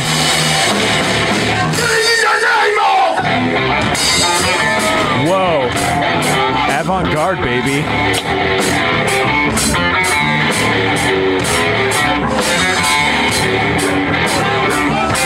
And there's people Are they watching serious or were they kidding? I don't think that's right. Look at Glenn's face is the greatest look I've ever seen in my life. He is so puzzled by what's going on. I just want to throw out, and even musicians tend to forget this, music is a listening art. Let me say that again.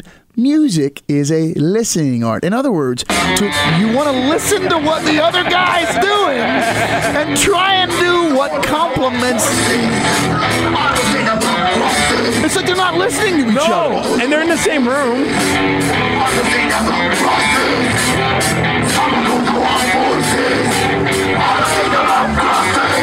It's like they're not listening to each other at all.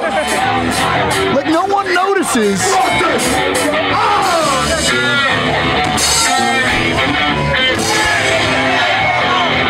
Oh, the crowd was like killing it. Why are they still cheering? Are they adults or are they like 12? They're like early 20s. He's speaking a different language in this part, which I appreciate because he's probably cursing, right? This part they got. Oh, here we go. Get ready for this.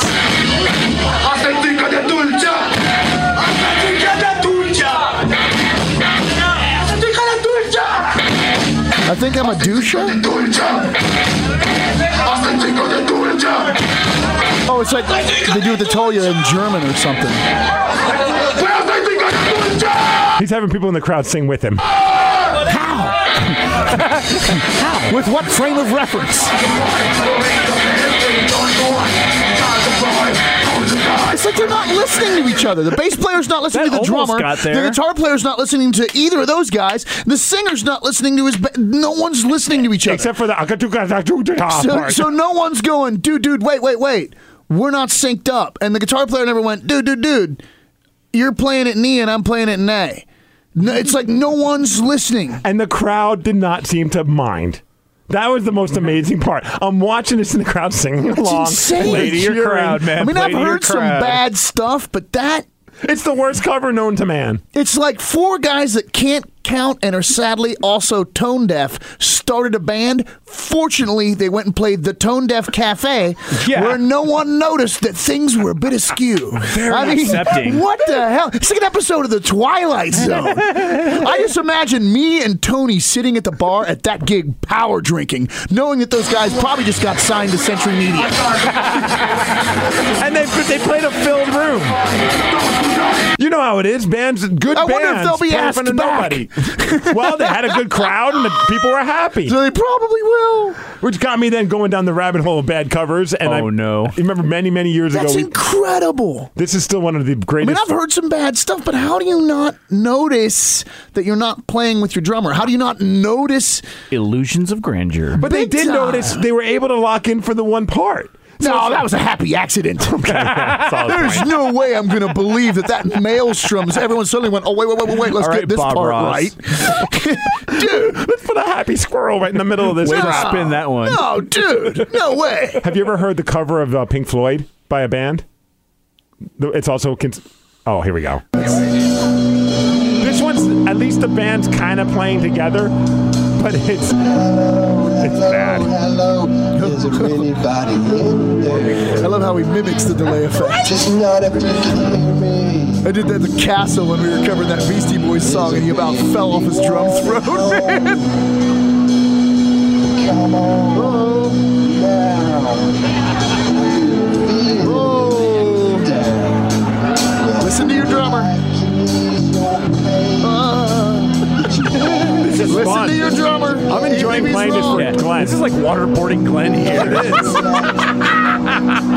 Some information. Wait till it all kicks in. Just listen to the drummer and you'll be better. The basic facts. Oh! Show Oh! Well, maybe the drummer's the problem. I don't know. I think he might be. That's called a dramatic pause. I don't even know why you guys are laughing. Oh! Ships like The bass player. Somewhere Sid Barrett's corpse is just writhing, even though he had nothing to do with this. Spinning. Just by association. David Gilmour, that's why he looks so old these days. He was good, then this happened, and that painting that he has hidden in his attic aged. Wouldn't it be amazing to have like Roger Waters in here to listen to this? Oh my gosh. Can you imagine? I know. They'd be like, well, good on them for trying. Good lads. Like right now, at least they're kind of on. They're following the drummer almost. Wait for the "I become completely numb" part. Bass. feeling once again. I can't explain. You gotta listen to each other. Oh. Not how I I call this jazz. Gutter blues. The bass player just leaps out in front of the band. He's taking it home 4 measures early. Oh, God.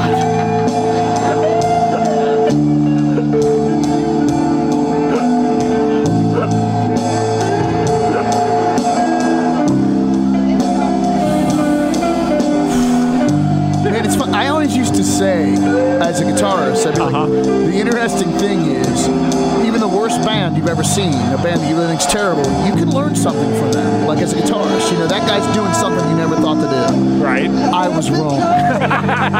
There is nothing to be learned from this. That was a solid guitar solo. Okay. It'd be great if he did his own little rate knob. Oh, the money shot right That there. was the crowd. If he did his own rate knob, and they're like, okay. Like I know this song is about heroin, but I don't know if you should take heroin before playing it. Getting into character there. Most guys on Smack play this smoother. Oh, let's just float that one. Float it like a turd in a punch bowl. Float that one all day long. How did you get this bootleg of the Glen Cannon Blues Trio? How did you get your hands on that? Catch them at the Highway 99 Blues Club on February 3rd, opening up for the Guessing Game. How do we fly these guys out to perform? Dude. The bands. band's called like A Trip to the Dentist. I mean, it turns out they're doing it on purpose. And It's like a psyop. They want to see if they can make someone collapse. Obviously, it's terrible. It makes me think of like the early. I mean, whenever someone's like, "Oh, how hard is it to be in a band?" I think we've answered that question. Yeah. I mean, how hard It's is it? this hard.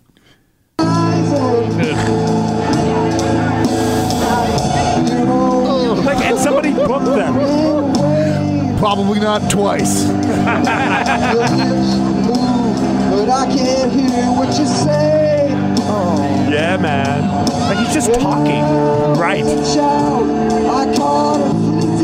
The band's not playing together. The bass player's not playing with the drum. They're just not listening to each other at all. No one's counting. The drummer's trying, but the band should at least try and stick. Yeah, you got to follow they're the floating drummer. more ones than a strip club. It's insane, man. They're floating. God. All right, well, that is my cure for depression. So you can buy a metronome for about $14. Can you find out where we mail it? It'd be like, There's metronome fellas, apps now. Yeah, this thing's gonna click, tick, tick, tick. Yeah. As it does that, You can even set it so that Play on the along. one, it hits it even different. It'll be like, yeah, play along. No, and don't play the next note before that guy does. the bassist obviously has some premature issues. Dong. Dong. Well, I feel a lot better hello. about. Man, Your Right? life, everything. Look it up on YouTube. All you got to do is type in worst No. cover Pink Floyd, worst cover Rage Against the I Machine. feel super confident now. Or just go to my blog today. Man, Yes, that is how I cure depression. music is a listening art. You got to listen to what the other guy's doing. It's a valuable lesson right there. You have to. Well, but you see it a lot. Like you see it in even decent bands. They just don't listen to each other. Everyone's too worried about their own crap, and it's like, brother, pay attention to what the other guy's doing, and you'll slay. And that's the difference between a band that's good and a band that's a little wobbly. Is listen. Yeah. I Listen to each other. And we're bad about that. I mean, that's why, we work as hard as we do. But Tony and I are really guilty of dragging Sean and Mark down the street like a little dog on a leash because we're feeling excited. And Sean's like, hey, guys, sit back in the pocket a little bit, fellas. You and Tony are really rushing that, Glenn. I'll be like, oh, thanks, brother. Yeah, it's hard But- too when you're not like when especially live. I would imagine you guys are no different than a lot of great bands that you don't use a click track live. No. Right. no. I know you guys practice with a click track, which We I think is a practice brilliant with idea. a click. We always practice with a click so that we can learn to have a very natural feeling pocket with that click. Which is very smart. The last 2 rehearsals before any show, we pull the click. Oh, okay. So then we refine it all again organically. But that way, even if Sean's really amped up on stage and he rushes, the band will follow him. We become so uniform. Yep. We rehearse to the point where people start making mistakes because they're literally daydreaming while we're playing. Yeah. I'm usually the first one. It's like, sorry, man, I was thinking about Well, you doing- play a song so many times, you start not focusing on it. I mean, Window Pane, generally, we are there 3 to 4 nights a week. Yeah, for that reason. We're there, and people are like, dude. I mean, no different You than these know? guys, really, when you think about it. Wow. I mean, that's probably a good 2 nights a week practice. Maybe they got to go for the third. Honestly, the bass player's rushing all the... He's a dick. The bassist is the biggest dick in the band. I'm going to give him a Burton. We're going to take him to a Greyhound station, and me and 20 friends are going to tip a bus over on him. And Thank you very much. Thank you. Smatter, smatter, smatter. Still somebody clapped for them. That's a polite clap. That's a why did we show up to this picnic clap? oh, dude, I've done those gigs where it's the bouncer is like, you guys rock. We're like, thanks, bro. Bro, I remember one time playing with Peter Parker. I think it was at that weird dome venue in Fife, the Mothership. The Mirkwood Dome. Oh, that okay. place. Yeah, it's on the Indian land, so you Yeah, can I still think smoke in there and I whatnot. think it was that one. Yeah. And we played, and there was nobody on the crowd because it's 2 levels, That's if I remember correct. correctly. Yeah, there's a downstairs bar, and then you go upstairs. 2 people showed up, and both of them sat in the Thunderdome. balcony. Oh, nice. So we Did they performed- clap?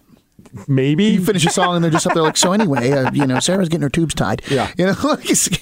Thank you very much. It was awful. It was awful. Yeah. And they had strobe lights going and smoke machines for us. Like they really did a good job of making it feel like it was like going to be. That's nice. Yeah, they were like, oh yeah, this is going to be great. That's nice. That's so special. Maybe the sound guy If it was would just have been me, I'd be practicing. like, man, I'm not wasting any of the fog juice on these guys. Man. No one's going to be here to see how cool they look. That's Unless there was precious. someone if someone's going to take pictures, like, okay, just don't take any pictures that show there were no one here. Yeah, yeah. Yeah. Like Zoom all in. up angles, Yeah, zoomed that's in, right. fogs all Get over the right face. up on the stage, man. Or could you grab the bartender and the waitress to stand in front of your shot so that way it looks like there's people No, there? that's bad because that's still only 2 people. You don't want Two that more. data out there. What are you talking about? Then we double our audience. I just love that kind of stuff. I just love a good train wreck, and it made me feel a lot better. So check out those videos around my blog if you want to. But let's go do some voicemails, some emails, and some text messages. I need a drink. It's almost noon. We sit around and check him out. It's Steve Migs that brightens up the sky. Listen to the messages are See how everything kind of works like pieces of a puzzle working together. The bass is locked in with the drums. Don't those guys listen to Comfortably Numb later and be like, our version doesn't sound like that? Like I said, it's our avant-garde version. This works, right? Oh, that's solo. It's like Eeyore from Winnie the Pooh was hired to play lead guitar. His sad little solo. Hey guys, is this okay? I'm not really feeling it. Oh, that bass. That bass. The bass player hits the chorus. He's like, dun, dun, dun, dun, dun, and he's finished that chorus before they're even done with the Well, he knows his role, and Or he is maybe- not changing for anybody. Maybe his job is just to warn them what's up next, because they do that in like Here's what's coming. Gotcha. like they do that in like Christian music. A lot of times, like these bands, they'll perform, and the singer will sing the next line just to kind of like be like, Jesus is coming, and Jesus is coming. It's like almost like a, hey crowd, you can sing with us. So maybe the bass is like, this is the part that's coming up next. Doom, doom, doom. Painful. So much fun, man. I feel, you know what though, honestly, I feel like a dick for every word I've said since this started, like music is a listening art. I feel like a douchebag. I want to say it's man. constructive, I but feel like a jerk. See, I did like tackle that in my own head a little bit, but I'm like, it reminds me of, I was there at one point. I think at some point, all of us that played music were really bad at one point. And it brings me back to those moments, and that's what makes me laugh. I can play you cassettes of my first bands when all I knew how to play was power chords, so we were doing nothing but Misfits and Sex Pistols and DRI, and I will tell you that we were a lot better than that. Everyone was playing together, and if we weren't, we'd say, hey man, let's hit that chorus. I think I started early. Everyone was playing together. I mean, I wasn't a very good singer and I wasn't a very good guitar player. Most definitely not very good. But better than that. We were together as a band. And when we weren't, we stopped and went, man, I'm screwing something up in that. I mean, and I was 14, you know? Yeah. You want to hear my very first band? Please. Because I posted it on my blog as well. I'm like, in all fairness, if I'm going to make fun of other bands, I should at least There you go. show how. Please don't please don't think less of me for my commentary. No, dude, I'm a jerk. We're all jerks. I don't think we're not. This is not the end of the world for those guys. You know, we're not goofing on them about their looks. But it's like watching someone beat themselves in the face with a hammer and being like, bro, that's not how you use that. When you use a hammer, you strike an object that's not yourself. You know, that's kind of how I feel, man. You know, I'm not trying to be some scholar knowledgeable. I mean, I'm nobody. But man, when you use a hammer, you don't use it on the bridge of your nose. You use it on the head of a nail. It just seems like something folks should know. If you feel bad, at least I'm really upset. Look, at the end of the day, that helped cure my depression. Like that's how I should feel worse. Oh, man. I should feel worse. I need to I need to listen to bad covers of songs lightheaded. to improve my depression. Like that's bad. So without further ado, Glenn, this is my very first band. We were called Elderly Destruction. We were a thrash metal band. I knew we like to push down senior citizens. See, you were right? playing thrash? Yeah. Hook me up. Oh yeah. Are you ready for this? This is great. This is going to make it louder. Nope, that's about as loud as it's going to get on this song. Someone's knocking at the door. The camera work's incredible. Oh, it's fantastic. They're doing that zoom, zoom, zoom, zoom, zoom, zoom, zoom thing. There I am with a double bass drum set. My man. Yep. Song is called World in Destruction. Because we were socially conscious. Yeah, but they're all together. Good to go. You're as tight as Motorhead. I love Motorhead. Don't take me. I love Motorhead. Wait, let me spinning in What this I grave. love about Motorhead is that those guys are just raw as F.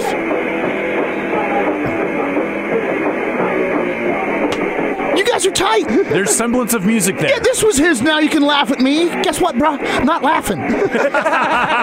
You should send that to the Pink Floyd guys and be, see how we're all playing together? Together. See how this works out?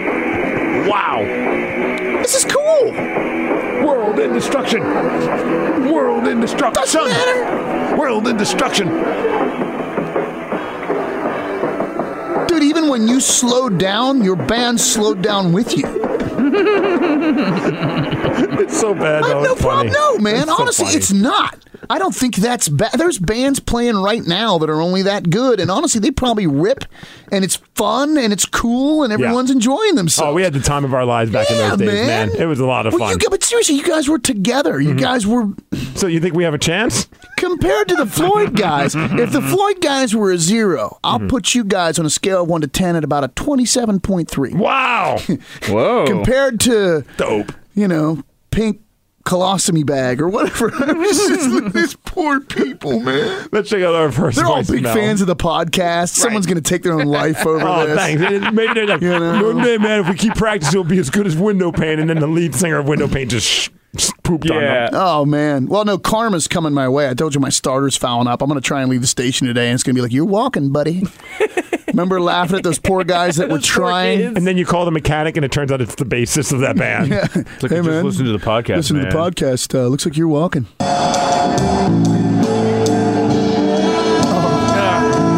I'll be like, I don't want your help anyway, man. You're going to sell me the wrong part. I can tell from listening to your song. I don't trust your mechanical skills anymore. If you're as good of a mechanic as you are as a bassist, you might put my steering wheel on as a tire. I'm out. All right, here's our first voicemail. Hi, guys. It's Mama. Mama! And I'm sorry, I'm glad you like my pictures, and I'm sorry that I couldn't get more for everybody. I love everybody, but you 3 guys are a bonus because you're my kids. Aw. You're like my 3 sons, Yes. and I love you. Wait, she has an actual son. Yeah. So is he just phased out? Sorry, Hawknado. We're the adopted ones, bro. That's right. Yeah. We're her favorites. Just a little bit more, if that's possible. I love you just a little bit more than I do others, and I love it. I'm wishing... I think this stems because, remember, we got the pictures, and I think Red was joking, like, hey, where's my picture? yeah. I want a picture. That's right, Red. You're not our favorite. We are. you a very happy and healthy New Year. Nice. My New Year's resolution I'm wishing to everyone, and that is stay positive, be happy, and most healthy this year. I love you guys. Mama. Thanks, Mama. Oh, she's nice. That's always a good way to start. And I'm sure the next voicemail will be somebody complaining about something. Rant. It'll be the bass player. Hey guys, yeah, I do have something I want to vent, and I really don't like parents that swear in front of their children. It's like kids are sponges. Do you realize what they soak in? If you used a before sponge, you wouldn't have a kid. they are listening to everything you're saying, and I see these parents out there just swearing and Is she sponge-worthy? saying all this inappropriate stuff Sponge-worthy in front of their children. It really drives me crazy. I just don't think it's right. I'll buy that. At a certain age, though, sadly, between school friends and the internet, which has really changed the entire world, Urban they're Dictionary, going to get man. exposed to it anyway. But I see her point. Her parents should set an example. I try my best whenever, like, sometimes I'll not realize it. I'll, like, drop an S-bomb and then see the kid. I'm like, oh, crap, sorry. And typically my buddies who have that kid are like, oh, don't worry. I say way worse. I'm like, Oh, yeah. And even in my head, I'm like, that's fine. That's your choice. I don't want to still be that guy. And I would say it depends on the age. I mean, I think at a certain, by the time I was 10 or 11, I'm sure my pop let a few fly. And, but when it's a little 4-year-old, and I think that's maybe more what she's saying is when you got a kid that's learning mama, dada, F-bomb, yeah. Yep. S-word. I'm with that. But I will throw this out there, and this is something I've seen quite a bit. There are a lot of people out there that have kids that have no business having a kid. Oh, yeah. I mean, I pulled into 7-Eleven and there's a car sitting there with the bass just boom, boom, boom, and the door panels are rattling, and the idiot's inside getting whatever, and there's a baby in a child seat in the back. I've seen that, and it makes me, I want to call CPS, right? There's Child Protective Services. Look, you need to get down here. This happened just the other day at Fred Meyer. My wife and I were walking, and I think everyone else was as shocked as I was. I looked up, and there was an infant in the seat of the shopping cart. Mm-hmm. And it was rolling through the parking lot. And I kind of looked, and I went, what? See me rolling. This is true. I was going to do a Facebook post about it, and I probably still will because it's a great story, but I looked up, and I had to do, like, you know, the shutter, like, click, click, click, click, like, no. There's an adult right there. The two cars stopped as the kid crossed the intersection, rolling in this cart, picking up speed. Oh, jeez. Two cars had to stop. It crossed this intersection there in the Fred Meyer parking lot, just picking up speed, and I went, God damn, and just took off at a dead run. And I was, you know, another 15 steps from this kid when this little kind of heavyset, you know, Hispanic lady kind of trotted up and grabbed the kid, and she shot me this look like, hey, you need to mind your own business and stay away from it. And I'm looking at her like, dude! Yeah, that happened. But that's what I'm saying. This lady was so busy fiddling with her groceries or whatever else that she let her child... And then was mad at you. She shot me the look. Jeez. And you know what? Like, I know I'm giving him my baby. I'm like, I know what I'm doing with your baby, too. I'm going to put it in the system and get it away from you. It kills me, too, and I know it's selfish of me, but I see those kind of instances similar to... And I'm like, I'm spanking it in a cup trying to create a child because I can't make it happen, and these people that shouldn't be parents are just cranking out kids left and right. It's like, flow me a bone. Come on. Ridiculously unpopular opinion, but I swear, I mean, there should be some kind of testing involved. Oh, you want to breed? How long have you had your current job? Oh, I'm on unemployment. Yeah, you're not getting pregnant. You know, you want to breed, you know, and I don't want to say, okay, if you have a low IQ, because you never know, man. Two people that aren't that sharp could give birth to the guy that cures cancer. I'm not going to say that, but I really believe that you should have to get licensed to have a kid because, man, have you guys seen the people that use the kids as begging bait? Oh, for sure. They're standing on a corner with 5 kids holding a sign? What? Yeah. You know, and I'm looking, and the kid's wearing $150 Nikes. The kid's wearing shoes that are worth more than everything I've got on my body. And I'm like, how'd you get them shoes? Yeah, anyway. No, so with the cussing thing... It wouldn't have to be a hard test. It just has to be, it could be a simple test. It's more just like, let me get a gauge for how you are. Do you have love in your heart? Are you a decent person? You don't have to be a genius. Exactly. No, I'm saying more of a background check. Yeah. Like you have stable employment. You know what I mean? Just you got people that are on government assistance having babies. I'm sorry. What? You know, and maybe now that's one of those things you talk to the person. It's like, yeah, I lost my job. This is my go-between. I've got this going on. I do have my mother and my grandmother. I mean, there should be some sort of a gray area. Well, not even a gray area, but just okay, cool. And of course, now it's, oh my God, you're going to tell us when we can and can't have kids. I mean, it's a super hot button issue. I'm just saying there are a lot of people out there that have kids that shouldn't have kids. I mean, I know of situations where people are literally, you know, S-ing out kids because it'll increase their welfare income. Absolutely. Mm-hmm. I mean, dude. That's scary. It's not the kids' fault. These neglected, underloved, abused, ignored, mistreated criminals in training. It's not their fault, man. But yeah, regarding swearing in front of kids, that's a parental thing. And sorry, I didn't mean to go on the kid rant.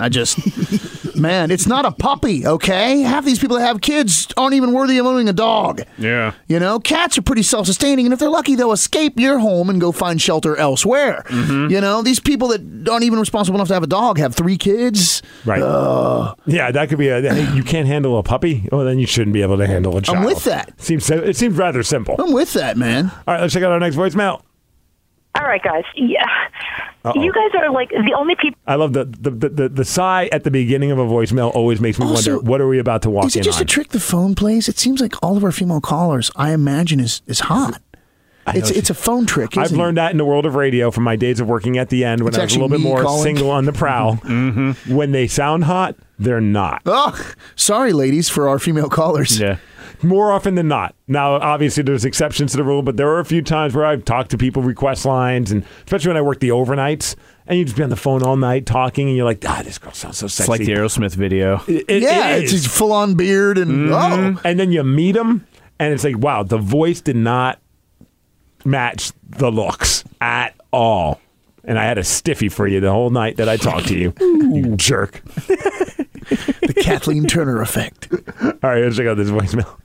people I would tell, I love your show, and you guys are the only people who would totally understand this. Ordering at Starbucks, when I say I want a small latte, and the barista says, you want a what? Because I'm not speaking, Starbucks lingo. Oh, excuse me. I'm sorry. Can I have a grande latte? Please. Grande is big. I wanted a small, but no. Grande latte. Tall or Fine. short, I think would be. Yeah, see, here's my problem. I order a tall thinking it's going to be the tall one, and it comes out this little the tiny stubby one. thing, and I'm like, I don't understand want your the terminology. Venti. You want that vente. Well, and I learned the terminology in order to participate with Starbucks, but then you go elsewhere and they just have them listed by size. Small, medium, large. So you go to say vente and they're like, you mean a 20 ounce? And then immediately like, I'm sorry, man. And they get it. They're like, I know. You've been, reprogrammed by Starbucks. I get it. I do. It would be better if it wasn't some, sweet super, hey, look how cool this is. Dude, do you want a 10 ounce, 12 ounce, 16 ounce, 20 ounce, or 24 ounce? I'll take the 24 ounce, brother. Thank you. But look what they've done. They've created a culture of Venti. a cult-like following. Yeah. Oh, no, dude. A trust me. venti-sized following. Normally, I just get a drip coffee because you actually get more caffeine than a latte. But I am trained. I go, can I get a venti vanilla latte at 140, please? I have been trained. Wow, you're even dropping temperature. Well, no, I used to say not too hot. And they would always reply by saying about 140, and I'd say sure. Even though you have, I have no idea what that but means. then it came out and it was what you wanted. Yeah, so I was trained because I want to drink it now, not next week. Yeah. What are you thinking? I mean, It's like the McDonald's coffee used to be just because I do scorching. evil stuff doesn't mean I'm the devil. I cannot drink this. I'm not trying to melt glass. What is wrong with you people? You know what I hate when I go to Starbucks a lot, and you guys are going to crucify me for my drink order, but my wife got me hooked on it, and it's delicious. Do you get a Chocamocha, Frappa Whippa, Zippa Dubba? White my chocolate While there's 30 mocha. people in line behind you and there's only one person on staff, are you that guy? I'm not that bad. And then that's the Those people need antithesis their of- heads lopped off. My wife does not like anything Can I else. get a Chappa Frippa Whippa Dippa Chocamocha Whippa Zippa Zippa? And there's one person and 10 people in line, and 9 of the 10 in line go, F. This is going to take forever. Captain Thunderbolt had to get his Frappa Waka Daka Waka. And all I want is a drip. I can fix it myself. Let me back there. I'll put on the apron. Jeez, we're hitting the hot button with Glenn right now. I'm all wound up. Waka I'm all Flocka wound Flame up. drink. No, I get it's a grande sugar-free vanilla soy latte. Right? That doesn't sound that. But every time I complicated to order me, it, no. you would think when they repeat it back, they'll say it the same way. But I swear they're effing with me. Every time I'm like, can I get a grande sugar-free vanilla soy latte? And they're like, okay, so you want a grande soy latte skinny. I'm like, no, I want sugar-free vanilla. They're like, no, skinny is that. I'm trying to get skinny. What do you? And I'm like, can't you just repeat it how I said it? You know what I mean? Yeah, I thought skinny was like low-fat milk. I don't know, but these are the things I don't know this Right. terminology, and if they come back to me with something Right. different, I'm like, I don't know what you said. that's not what I want. If I were you, I would learn their language. But it took me That's a this lot of long to work. learn my own language. I know. It was really hard for me to I had to spit get that out. I had to get trained, and now a venti vanilla latte at 140, please. All right, I'll work on And it. they'll go, gotcha. Would you like anything else? But now, if you order for the spinach, they do the spinach feta wraps and stuff, and that stuff's good. And they do that so that you can eat it next month. Yeah. So you gotta be like, they want that warmed up. Yeah, but I want to eat it now. I mean, I say that like, bro, I want to eat that now. Don't blowtorch it. I only go to Starbucks when it's when Michelle wants me to go to Starbucks because she doesn't want to put on pants, and I'm like, Right. all right, you got to tell me exactly what you Do want. you have to get the Choco Wappa Dippa Butsa? She is pretty chill on the Sugar-free, on the though. drinks. Like, she has it set out, and I know exactly what she wants. But the Okay. thing that tripped me up, and I flat out told her when she first told me, I was like, "That's not real. You're a liar. You're just trying to screw with me." Were the Chonga bagels? Oh, yeah. It's just a bagel type, but I was like, that's not a thing. You're No, it is. screwing with me. Yeah. And it is. And I was It's just good, like, too. I was like, yeah. And I'm just like, you're just messing with me. They're going to laugh at me. And she's like, no, it's okay. It's okay. And I'm like, They created their own language, man. yeah. And they created their own language. It freaks me out because as a person who doesn't want to be the guy like Glenn's talking about where I'm holding up the entire line, because if they ask me a secondary question, I'm just, I don't know. Frozen in Yeah, panic. like I know she wants it toasted, and I know we've got cream cheese at home, so I Right. don't have to worry about this. If you ask me any more about it, I'm lost. Right. And all of a sudden you're like, am I ordering the dinosaur from Land of the Lost? Like, what's going on here? What is this yeah. Chonga There was bagel? a day I was downtown with a friend of mine, Kristen Schaefer, and it was I was doing a thing for Getty Images, who she worked for at the time, and she was like, "Hey, I'm gonna run the street and get a coffee." And she's like, "Oh my God, will you bring me one?" Sure. And she's like, cool, I want a Dunga Frappa Wappa Sepatapa Kuka with cream in the side of and children's tears. And okay. 140. And in my brain, I retained it. But in the 35 steps from one street corner to the next, I had lost that data. Gone. And then I'm in line, and I got to the line. It was actually pretty great. There's maybe 4 or 5 people behind me, and I'm like, yeah, can I just get a venti drip with room for half and half? And I'm like, and then I want to... And then, you see the look on the employee like, oh, here we go. And I'm like, look, can you just name a ridiculous drink for me? And big smile. The people to the right of me are like, big smile. And I'm like, just start naming really just the stupidest thing you can think of. Yeah. Is it a Duka Waka Zappa Duba Dapa blended? No. A Zubakanda Chaka Waka What the Flipper Flopper? No. Chaka, but that's it. And That's the one. Everyone started laughing, Grande. including the barista started laughing. I'm like, I'm sorry. By the time I walked here, I forgot. That's hilarious. And it was some blended chocolate whipped cream, and I'm sure it's delicious. Yeah. But and it's like 7,000 calories. But but I literally had to be like, can you just start naming really just the stupidest drinks you can think of? And when she got it, I went, that's it. And everyone cracked up, man. I have to, it's like doing that or going to like Subway for like sandwiches and stuff. If I'm getting something for Michelle, it's you text me exactly what you want. Oh, yeah. And I'm just sitting there staring at my phone and being like, all right, it's this time for this one. Yep. I have a file on my notes on my iPhone that is my wife's orders for different things. Yep. Just so that, because she does that, she'll mix it up and I'm always screwing it up. So I just now, she thinks I'm crazy, but I'm like, I have a file that is just all the stuff that you have ordered over the years. What so seems I don't normal F to it you? up. What seems normal to you? Their orders seem ridiculous by comparison. Right. Like my wife, when she gives me, I'm like, I remember learning the word, don't judge me, but I didn't know what the hell a pomegranate was. I had never heard the word pomegranate in my entire life. I was drinking pomegranate juice for the longest time and had no idea what an actual pomegranate looked like until about 2 years ago. It's something that landed on Earth 20 years ago. I'd never even said the word pomegranate. And it's a puzzle to eat. Dude. So we're at Starbucks, and she asked for the pomegranate refresher iced Wapatuka Zambadinga flux capacitor. Right. Sugar free. I'm like, yeah, can I get a venti drip with room for cream and a Pama? And she still makes fun of me. We still call it Pomeglamum in my house. Pomeglamum. Because I literally, and the chick on the intercom, I'm sure heard this. I'm like, she wants a refresher Pomeglamum. What the hell do you want? Yeah. My wife had to lean over and yell it, but she still calls it pomeglamum to this day because that's what I call my father-in-law now is at the point, and I'll probably get to that point too when I get a little bit older as well, and the marriage has gone on long enough.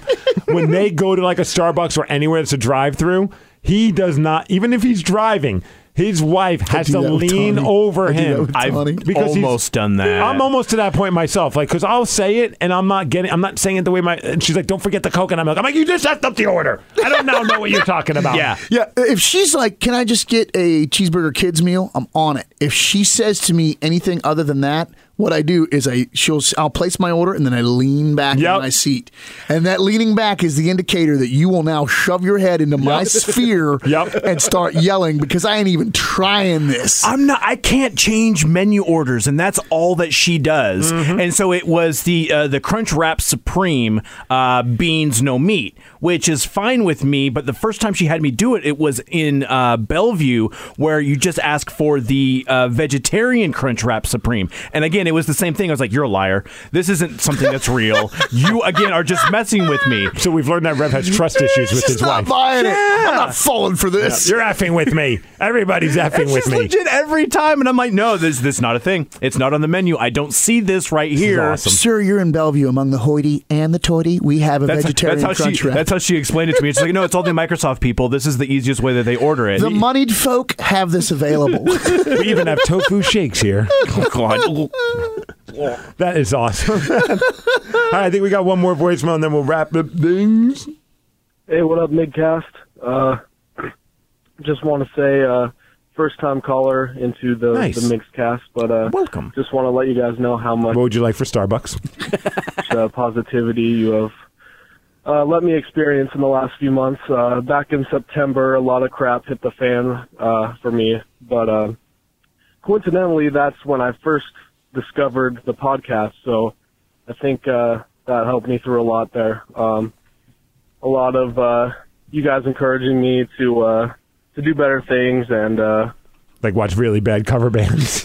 and just overall be a better person. So Nice. also the podcast has introduced me to Window Pane, which is one of my favorite bands of all time. Oh, well, thanks, bro. Glenn, you guys just absolutely rock. I'm only 20 years old right now, so I haven't been able to go to a show or meet up in Seattle sometime yet. I also live an hour and a half away, so that doesn't help either. But yeah, just thank you guys. I'll get more into it later if I call again in the future. But yeah, I look forward to one day meeting you guys and maybe sitting in on a podcast. So stay positive. For sure. We could definitely. You don't have to be 21 for that. Yeah. So No, yeah, hell yeah, and we'll feed you booze. I'm kidding. I don't know when your birthday is. Well, we will, but we just can't admit to it. But Window Pane's next show, it's going to be a minute. We've got a lot of neat stuff going on, but it's going to be a while. But our next big show is definitely going to be all ages. So even if you've got a birthday later this year, brother, you can come hook you up, and then we'll drink in the parking lot, homie. Yeah, and we'll order Starbucks. As a person who's kind of going through an existential crisis now because my 20-year reunions this year. Oh, fun! Are you gonna go? Yes. Is it here in the Northwest? Yes, Okay. because I didn't graduate, but I went to school in University Place, Curtis, and so we're having all this, and it's kind of that panic thing. And I realized I didn't do all those fun things when I was a teen or in the 20s. Like, go to as many shows as you possibly can. Like, just do so many friggin' things that you could possibly do. Yeah, create those memories. Because, I mean, I sat around and I played Magic and video games for, like, my teens and 20s. And drank lots of Mountain Dew. And so Jolt. much Mountain Dew. God, so much Mountain Dew. And so now I'm just like, God, I wish I would have like gone out and done stuff. So even though you say it's like, oh, you're only 20 and it's like an hour and a half away, don't make those excuses. Like, go out and do stuff. And when you have that all ages show, we'll make sure. Obviously, we're going to blow it up on here on the Migs Cast, and we'll make sure. I know I'll for sure be there if this guy's going to go, and we'll all hang. Oh, we'll hang for sure. Absolutely. Because it'd be cool to meet you, and we joke a lot, but the fact that what we do can cheer you up same way a really bad cover of Pink Floyd's music can cheer me up. Well, but it's humbling. The podcast ranges. Actually, this is something I've been wanting to bring up because it's been kind of bugging me for a while. Uh-oh. If you Google us, yes, which is how I usually just Google Migscast, then I go to the top link, I find the current episode, and I repost it on my page. But if you Google us, the first thing it says is the members of this program are all ignorant idiots. And it honestly kind of bothers me. I could change that. Well, I think about people calling in like, man, I'm dealing with and yeah, I know we talk about some crazy stuff, but for a while I've been like, man, last week I was talking about addiction and depression. Yeah. And Google is like, yeah, but you're a mud flap. You know what it was? Somebody that was like one of the first. No, it's best summed up by a caller. I've read it. It was a review on iTunes, and so that became. I was too lazy to write a bio, so I just put that as the bio. Let's write the bio right now. Oh, we don't have to do it now. Okay, cool. All right. No, have you seen? I didn't even know where it came from, but I was like, man, this. I don't know. I like this. I don't think that's fair. I'll you got Mama Hawknado calling in and talking about her. I just didn't think it was. I don't know. I love that he's like that was a really like not fair, and it was bugging me. I wrote that. It's amazing. No, that's a good point, and it's funny. And the whole mantra is stay positive, and we're idiots. It doesn't match up to me. No, you're absolutely right. But his call made me think, oh, I should mention that because I keep not mentioning because it's not a big deal. But hearing his call and the tone of his voice, and it's like, oh, bro, thanks for calling, and we're here for you, and we're glad we can be a part of your life. By the way, we're all ignorant idiots. You know what I mean? It just kind of hit me to maybe bring it up now. Should we try and write it, or should we put it up to the listeners to? Oh yeah, I like that. Email us and keep it 4 sentences? Yeah, just real short. 4 sentences. Just the migscast@gmail.com, or if you want to text it also, it's just 253-271-4787, and write our bio. Yeah. Our blurb, well, our description. You guys can sum our show up better than we can. But which is what? No one has called in and said, man, I listen because you guys are ignorant, stupid morons. Right. No one. It's all, man, you guys helped me through a bad time, or, I really enjoyed this story. It's like, yes, this isn't something that was like this big deal to me, but. No, but I like it. I like when I heard his call, I was like, I should mention that every time I read that, I'm like, huh. No, I can see how that could be annoying. Yeah. So, yeah, it could be funny, it could be heartfelt, or it could be a combination of the both. We might use some of your blurb, and there won't be any Look, if one person knocks it out of the park and that's the one we use, of course we'll hook you up with something like that. Would be pretty cool. But otherwise, like we might just pick and choose the best parts from mash everybody them all together. Yeah, and then it's. And we might add something to it as well. Or you tell us what it is. Yeah, at least I'll get the creative juices going. I'm excited about this. So next week, in addition to having Wide Only in the Wreckage, we will write our new description. New description. Yeah, I love it. Other shows promote like something epic. We're going to write our new description. Yeah. No, but that's cool. I like that. Because you know what? Honestly, it's a whole new podcast, too. I mean, it's a whole different vibe. It's a whole different thing. And I think that no different than me changing. That was part of why I wanted to change the logo. I mean, obviously, iTunes, I don't know why, even though I upload the new picture every time. Is it still not accepting it? It won't change it, but if you search on iTunes for our podcast, then the pictures show up with the new logo. It's a very weird thing. Facebook got me good, the last one that I shared. I don't know why it did it, but when it shared the image, it cropped you and I out of it. And it's just the Rev. Just my face. It's just the cartoon Rev. Yeah. And I was like, nice. Technology is amazing. I was like, sweet. How about our next podcast description will be, we're technologically ignorant. Yeah, sure. Right. Sure. So email us, themigscast@gmail.com. Leave us a voicemail or a text message, 253-271-4787. If you have a chance, please join me this Friday night at the Washington Hall, which, do yourself a favor and Google Washington Hall. It's an old venue here from the Northwest that was built like in the 1900s. Housed music like Jimi Hendrix performed there. Oh, wow. Fugazi, Green River. I mean, random other bands, Macklemore at some point. But then I guess for many years, it's just been like stagnant. Like no one's done anything with it. And recently the city invested a bunch of money to renovate it, like millions of dollars, like $10 million, something ridiculous. And it's apparently, from what I hear, it's just gorgeous. I saw some pictures and they look pretty sick. Nice. So it's kind of cool to be able to check out a brand new venue. Which is where the Defy Wrestling is going to be happening at the Washington Hall, which is like on First Hill, somewhere near here. It's like, not that far from our station. But just go to defywrestling.com to purchase tickets. I'll be there all night hanging out. Obviously, I have a little bit of a job to do, and that is to introduce all the wrestlers. But other than that, man, hanging out, kicking it with whoever wants to kick it with me. I'm very excited about that. Cody Rhodes will be wrestling. And also don't forget Glenn's show, which is going to be happening on February 3rd. February 3rd. And that's going to be happening at the Highway 99 Blues Club. 99 Blues Club with the Adarna and the Guessing Game. Awesome. And Rev, you got any concerts that you're going to be doing? Or no, but I will be playing games at OrcaCon this weekend, which is is that like a whale fest? No, it's a board game convention that just has orcas on it. But yeah. So that'll be up in Everett, up at the Holiday Inn in Everett. So that'll be there. I'll be there for sure on Friday and hopefully Saturday and Sunday as well. Awesome. And it's just OrcaCon? OrcaCon.org. Okay. All the information and everything there. Nice. All right, well, let's get out of here. Bye. Bye. Next week, Wide Only in the Wreckage, world premiering their new song, which is called Off the Wagon? I forget. He just texted us. He just texted us. Yeah, Off the Wagon. Thank you. Yep. Oh, he just sent us the master. Yeah. Actually, the song's called I Forget. No. So I am so beyond pumped to play this song. It's going to be... It's ripping. It's a great tune. Yeah, I'm really proud of those guys, and it's cool that we all had kind of a little bit of we added to the vibe.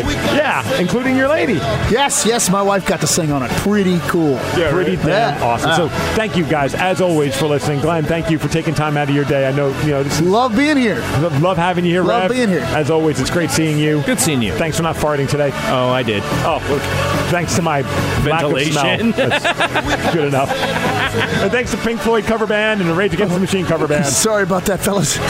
No. Listen to each other. It's worth it. All right, we're out of here. Stay positive, and thank you for listening. This episode is brought to you by Progressive Insurance. Whether you love true crime or comedy, celebrity interviews or news, you call the shots on what's in your podcast queue. And guess what? Now you can call them on your auto insurance too with the Name Your Price tool from Progressive. It works just the way it sounds. You tell Progressive how much you want to pay for car insurance, and they'll show you coverage options that fit your budget. Get your quote today at Progressive.com to join the over 28 million drivers who trust Progressive. Progressive Casualty Insurance Company and Affiliates. Price and coverage match limited by state law.